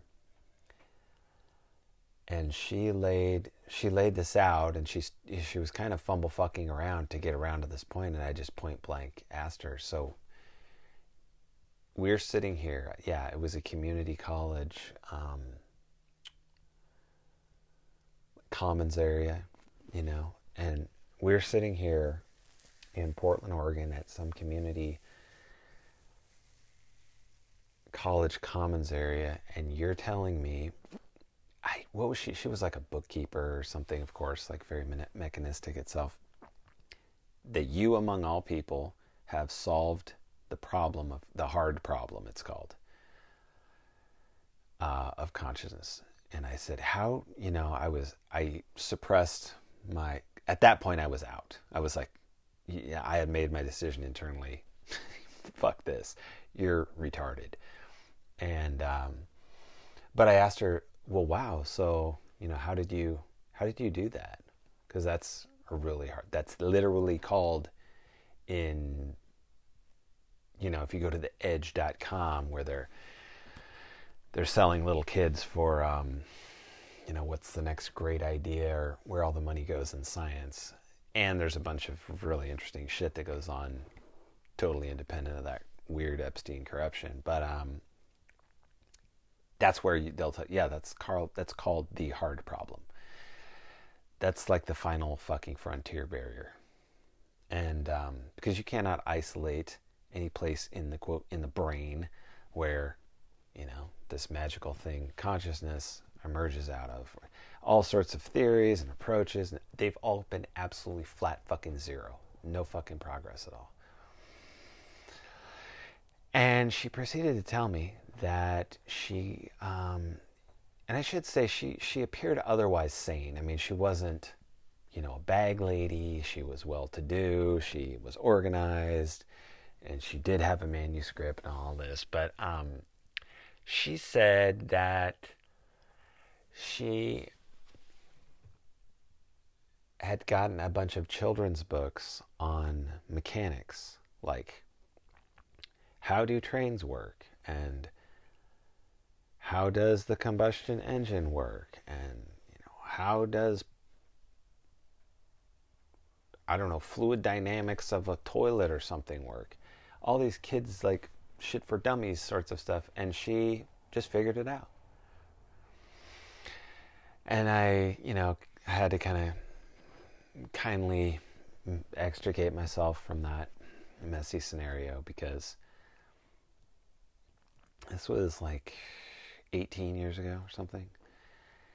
And she was very upset, and I think maybe I did actually tell her. I was like, no, you didn't. You didn't do that at all. And sorry, but I'm just going to actually not even read your thing. I knew as well, I think if the money had been good enough, I mean, I'm not saying I'm anything, saintly or whatever. Had the money been good enough, sure, I would have tried to help her write this foolish book. But I could tell, and I mean, we could be dramatic and say like she was an agent of the Matrix or evil or something, but I knew that she was, it wasn't even, it's not even the narcissism or the like visions of fucking delusions of grandeur involved in there. It was that she was going to be such a cunt to fucking deal with. And I don't mean in the sense like, did you do the work? Did you, are you on time? Of course I'm on time. How fucking hard is that? It was that, she so desperately had to avoid the meta questions of at every turn of the road, in reality, and of course in her quote theory or what have you. But we're getting I'll pull out of this cul-de-sac if I can. So the notion of the one and the many, is solved. I am among the camp that solves it in this way. Consciousness is primary. This is what we spoke about the other day. Donald Hoffman, who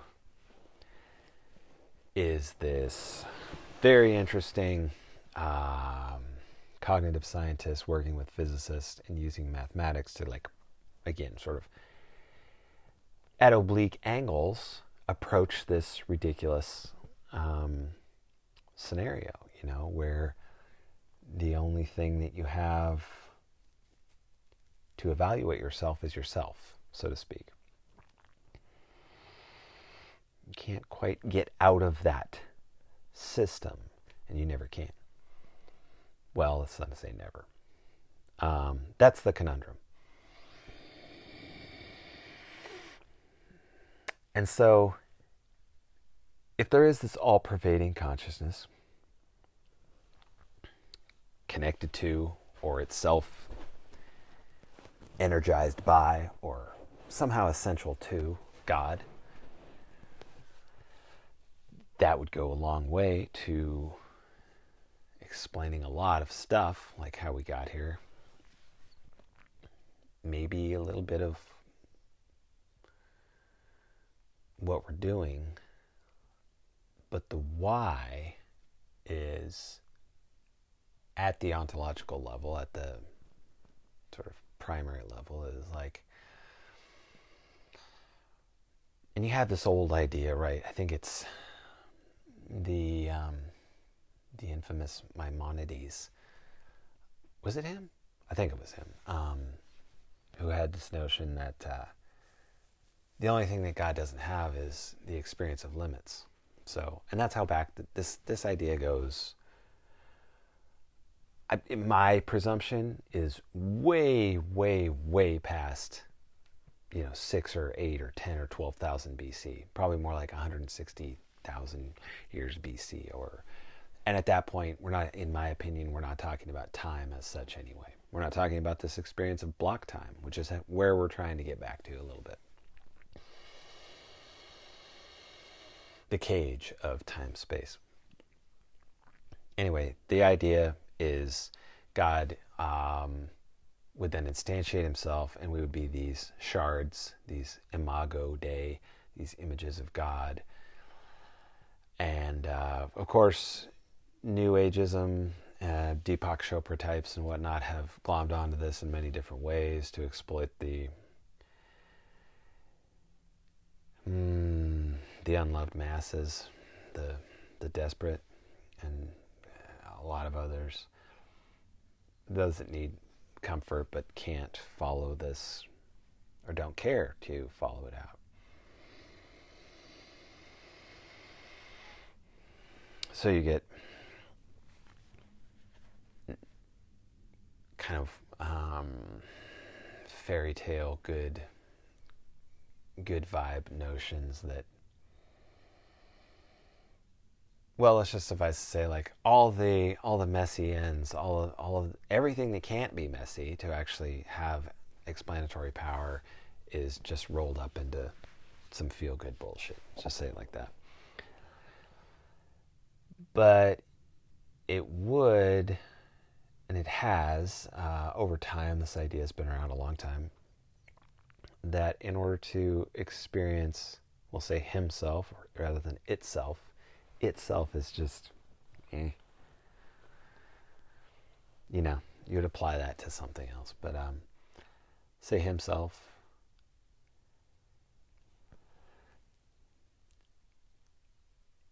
it would be granted to these special creatures, and presumably all creatures, you know, like you could experience the world as the bird. I don't know what it's like to be the bird flying over the placid lake in spring, or the fish in the river in summer, or anything else like that. What we have is this weird middling position where we have the feeling experience of blood, muscle, and bones, and we have this semi-divine experience of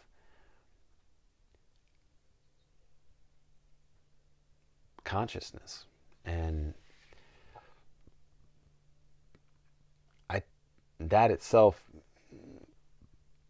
needs a little bit of expansion, because I'm certain that my dog has consciousness. And I'm certain that he has something like self-consciousness.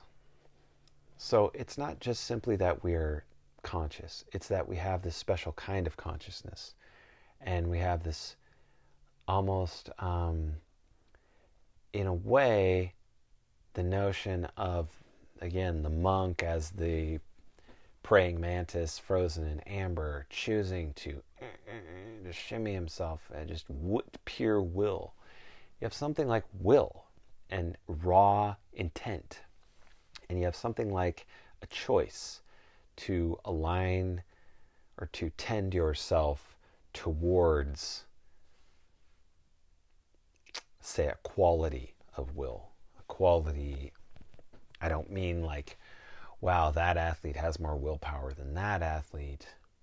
I mean something more like you could align yourself with the will of the evil, or align yourself with the will of the good. And of course, you may have some difficulty figuring out which is which. But back to our criminal of purpose.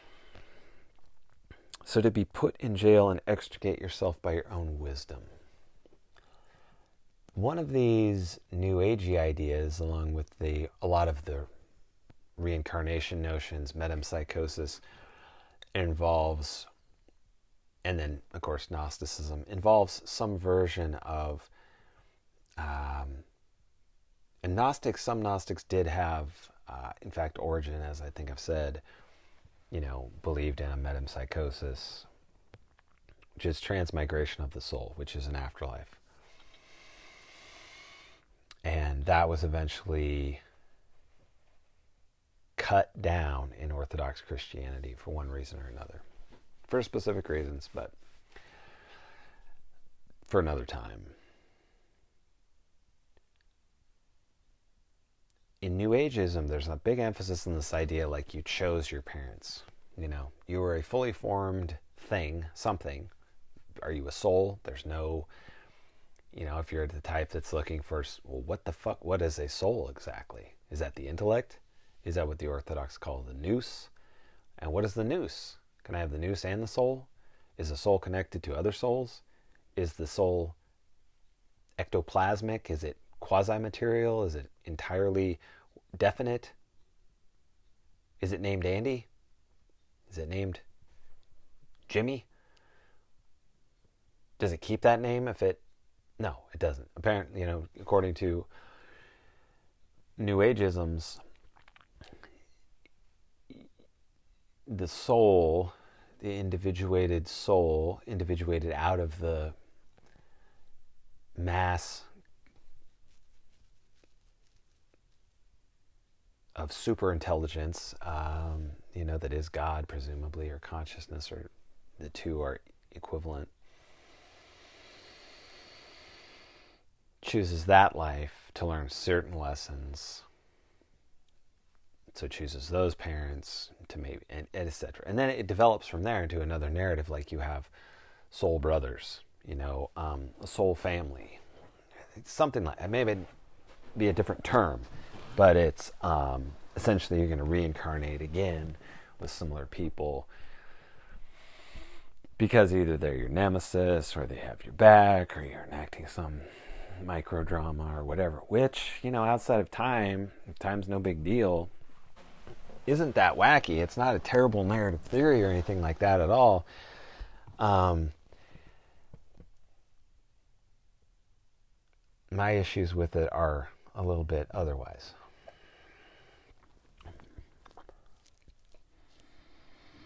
But that's an example of where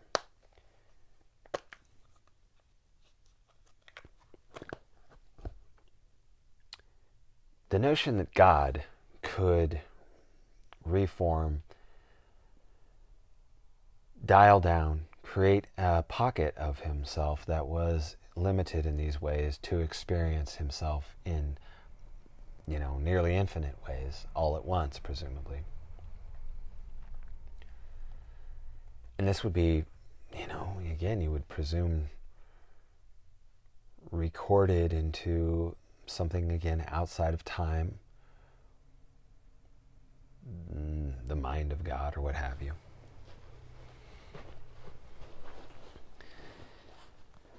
But hopefully this gives you an idea of where the criminal purpose concept starts to. It's as if you can take the one wire out of the synthesizer, and put it into this other jack, go from this envelope to another to mix our metaphors and then not explain them at all.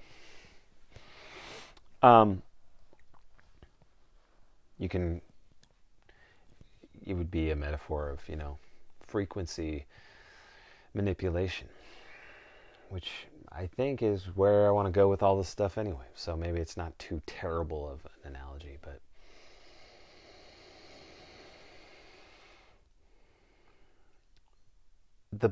my suggestion with the box reality and criminal purpose has always, with the criminal purpose at least, has always been this. And this is kind of like, season 2 approach.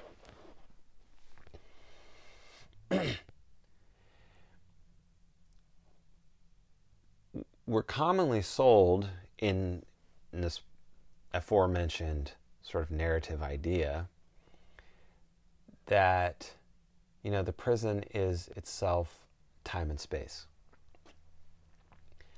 which is an illusion. And so you start to wonder, well, I don't know, man. I mean, I guess I meditate on this for 4 hours a day for the next, if you have 60 years, if you get it young. I got it young. I probably had 60 years. To what end exactly? Maybe I get bliss and something I can share with other people to ease their suffering. And some people have taken this route. That's fantastic.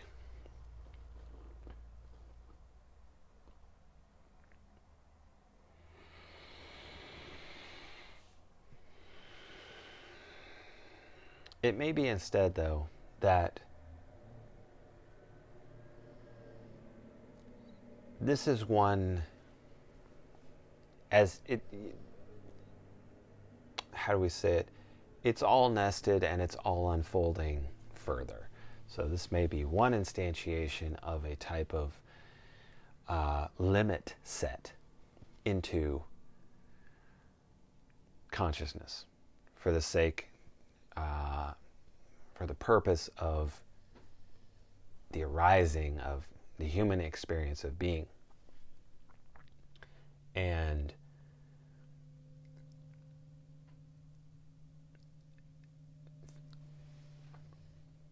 from a theological angle, many people have put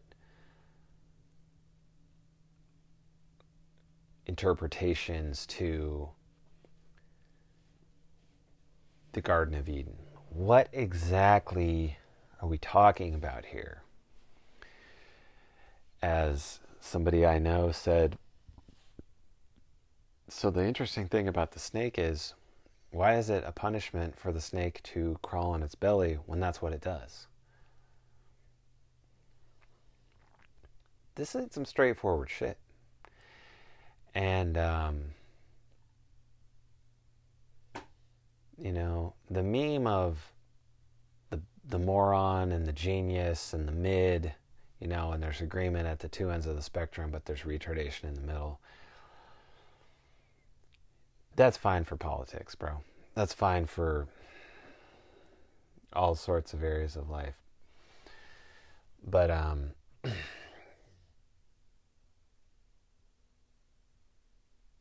well, and I don't want to be the mid myself, and I don't want to limit anybody's interpretation of a fucking meme. Far be it from me. But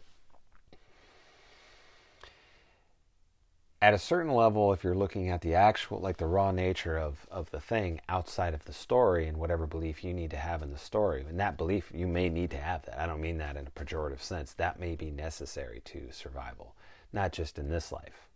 You get me?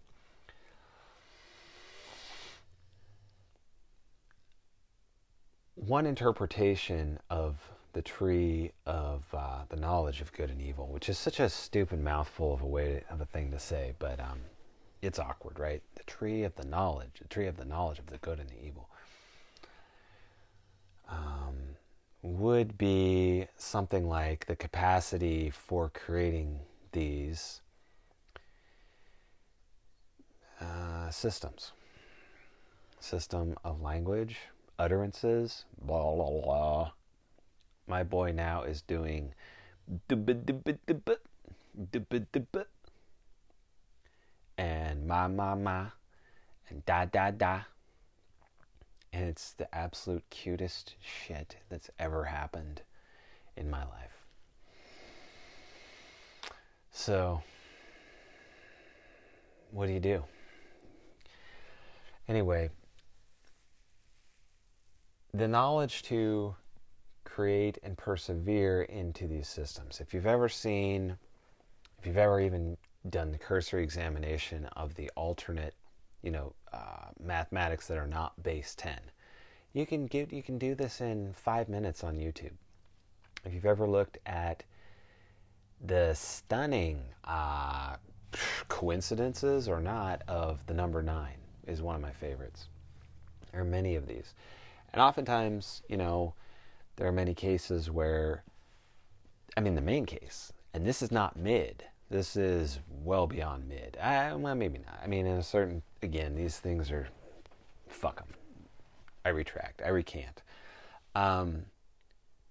But it's understood, say, if we go back again to the all-time favorites, McCarthy,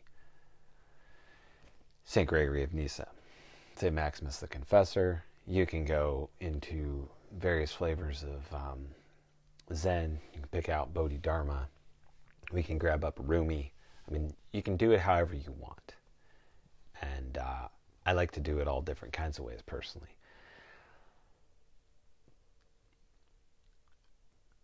But it's understood. I will take the Orthodox perspective. Again, St. Gregory. Nothing knows anything but wonder. It's translated all different weird ways. But essentially, what I take from this is, like, nothing but wonder knows anything. Nothing knows anything but wonder. You can configure this how you want. There is wonder. And you can get there through the road of logic. You can get there through the system of mathematics. You can get there through the system of language. McCarthy will take you there. Gödel will take you there. What? If they go crazy, I'll pause this. Sit. Good boys.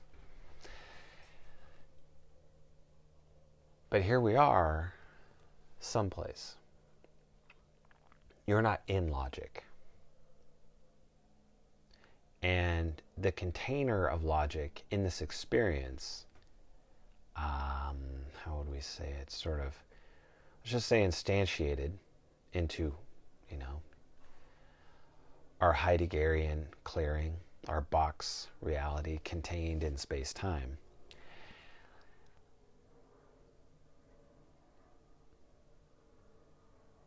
This should concern everybody at every moment, and my personal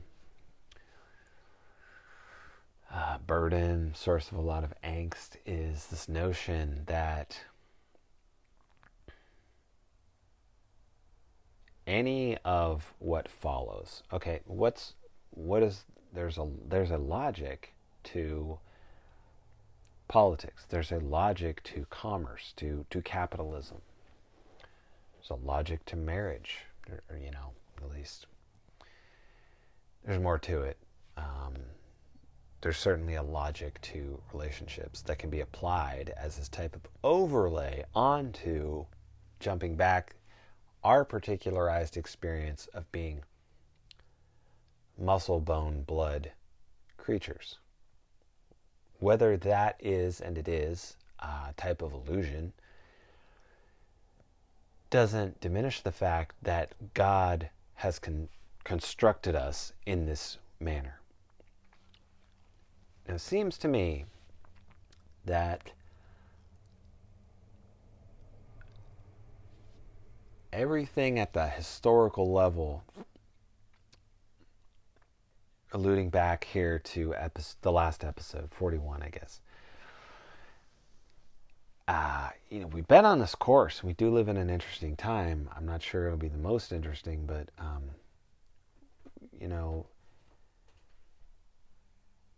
since the 30s and 40s, most of what we're experiencing as the oncoming technocratic nightmare was prefigured.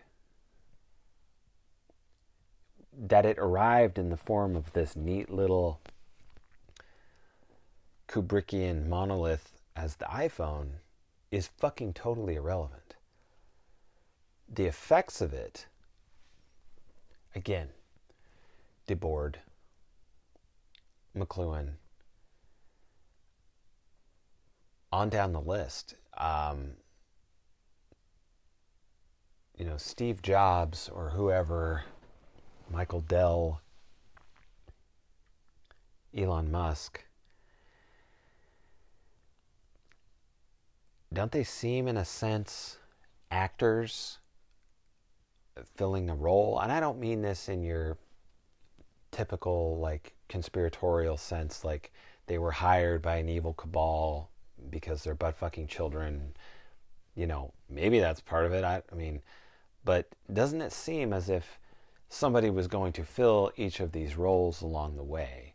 And it just so happened that because of, I think that for Apple, it's, the slick design and all this sort of stuff that really enabled them to grab this massive piece of the market and then to control the ways in which we as humans now engage with these things, what the icons look like, blah, blah, blah. But the notion that we were going to be contained and surveilled and controlled and placed into this type of new box, which is inside of space-time box, So now the walls themselves they're closing in. There's like your Luke, you're Luke and Han, Chewie's in there, Princess Leia. You're in the fucking trash compactor. But you were already in the trash compactor. And herein, of course, the forest passage, the inner passage to freedom. What is that? Was that just some pretty cool flowery language meant to spark in you a deeper capacity for suffering and maybe a little cunning? Vis-a-vis, straight up totalitarian, in your face, piling up bodies. Yeah, that, and there's some practical stuff in there. But Junger was not the dude was one of the deepest that we've had, one of the broadest, and that's not the sum total. I don't personally believe that it was all fleshed out in that book. I don't think that that's a masterwork. I think that the ideas are exquisite, but I do not think that he was his presentations are not particularly masterful, let's say. But fuck it, neither yours or mine. Well, let's be honest. I'm joking. I'll check my time here. 36. All right, so maybe we'll try to close this module down here in a minute. I think that what Junger was getting at is not entirely separate from these, what to me seemed to be the most direct, urgent, actual questions. Not just in some, it's a spiritual war because I don't believe in this activity, but the other person does. If all of this was in some very, very serious way prefigured,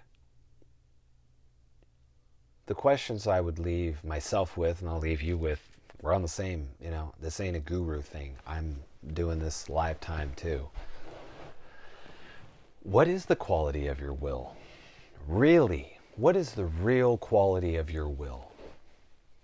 If you have to be frozen in amber and then through some inner agitation begin to build that up such that you can maybe over, if we're talking about, what is it? They're frozen like 6 million years. So it might take you 500,000 or 1 million years to even believe that you've budged from your chains. What is the quality of your will? If what this is, are you a participant in this story? Are you prefigured, prefabricated role player in the drama? These are the fucking questions that, somebody send this over to Jordan Peterson. This is the point where, he's out the door. He's made his $12 million. I've made my $120 from Patreon for the month. And so here's my pitch, for you guys to help me out and try and stuff this down people's throat. But I will step back lest I lose my important train of thought, important to me anyway.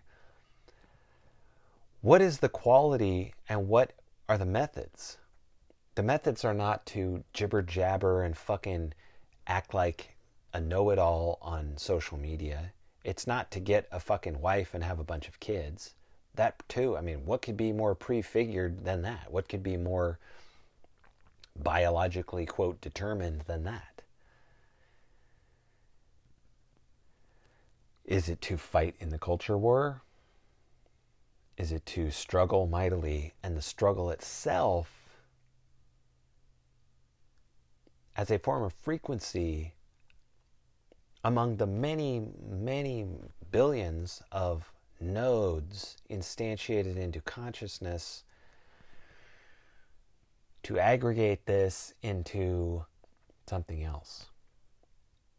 Would that be a part-time endeavor? Would that be like I could go on Fox News and talk about the 2A one day and then we go over and just, fuck off and sit on my ass for a couple of weeks and maybe do like Jack Goldstein and stick some stuff up my ass and then go on to, again, Fox News and bloviate about, is that what it is? Is it?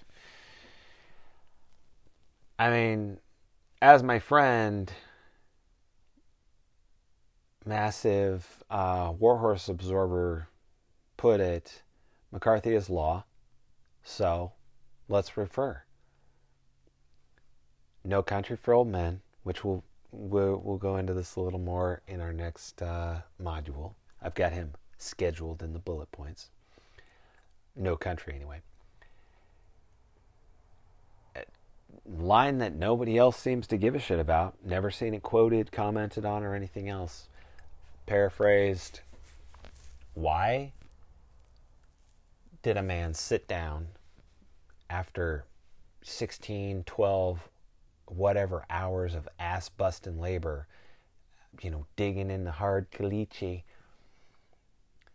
to carve a stone water trough to last 10,000 years? Context for it is one of the characters is talking about this stone water trough that he has witnessed that is hand carved out of one monolithic piece of stone. Presumably, maybe he washes his hands in it, maybe the animals drink out of it, either way.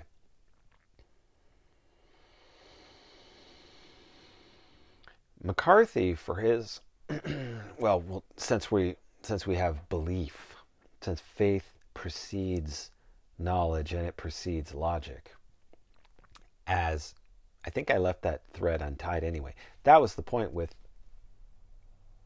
St. Gregory of Nyssa and the wonder and all this stuff. What exactly is that? Well, my experience has been that you have to do it. You have to stand there in awe, and then you have to probably come down from whatever took you up, and then you have to put your life back together. And that would be a much better life than even if it lasted 20 fucking years and that was all you got. But that would be a better life than, Willy Loman, The Office, take your example where you will. McCarthy himself, this is one of these, I won't even say it. I won't even say what I was going to say. But this is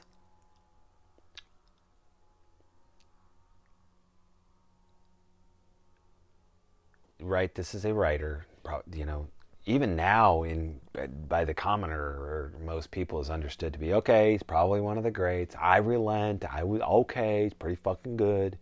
Yeah, you guys knew that 30, 40 years ago, whatever. But and you insisted on it, and you made societies for this motherfucker when he was like 60. My friends and I have been walking around quoting this stuff for 25 years. Okay, he's pretty damn good. Refused all these interviews. Makes some pacts. Makes some major life choices along the way. Rolls the dice. Pulls it off. Great American novel. And kind of one of the great American bodies of work.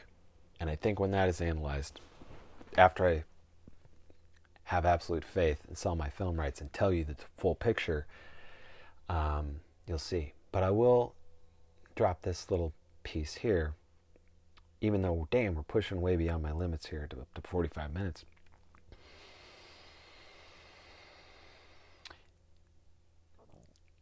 McCarthy is none of the things that you want to box him into. He's not a materialist. He's not, even as he says, I'm pretty much a materialist in this latest interview. I'm pretty much a materialist.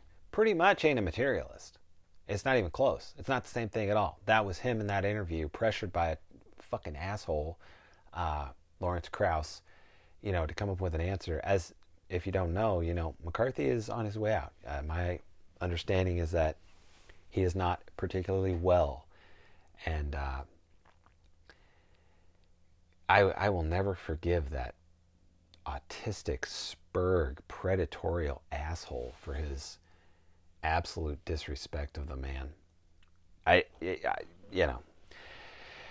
But what I want to say to close the circle is that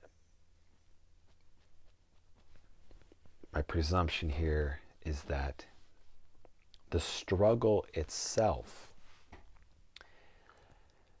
though it cannot be without consequence, though it cannot be phoned in, it like working out, if that's a real struggle for you, then if like it's a literal, fucking pathological issue, then it's probably a place to start. But it ain't for the average guy who gets on, shows his body off on the fucking Instagram and then is like, yeah, fucking warrior fight on. Fuck you, dude. I know, because it's easy for me, that it's easy for you. It's not a fucking big struggle. Oh yeah, like 10 days out of the year I really gotta, whip myself into shape to go do it. Fine, fuck you. That's not the type of struggle. That ain't the quality of will that we're referring to.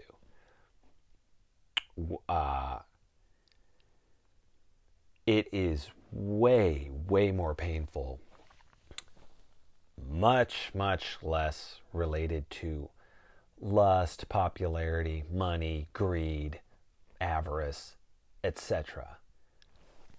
And that may very well be the real criminal of purpose.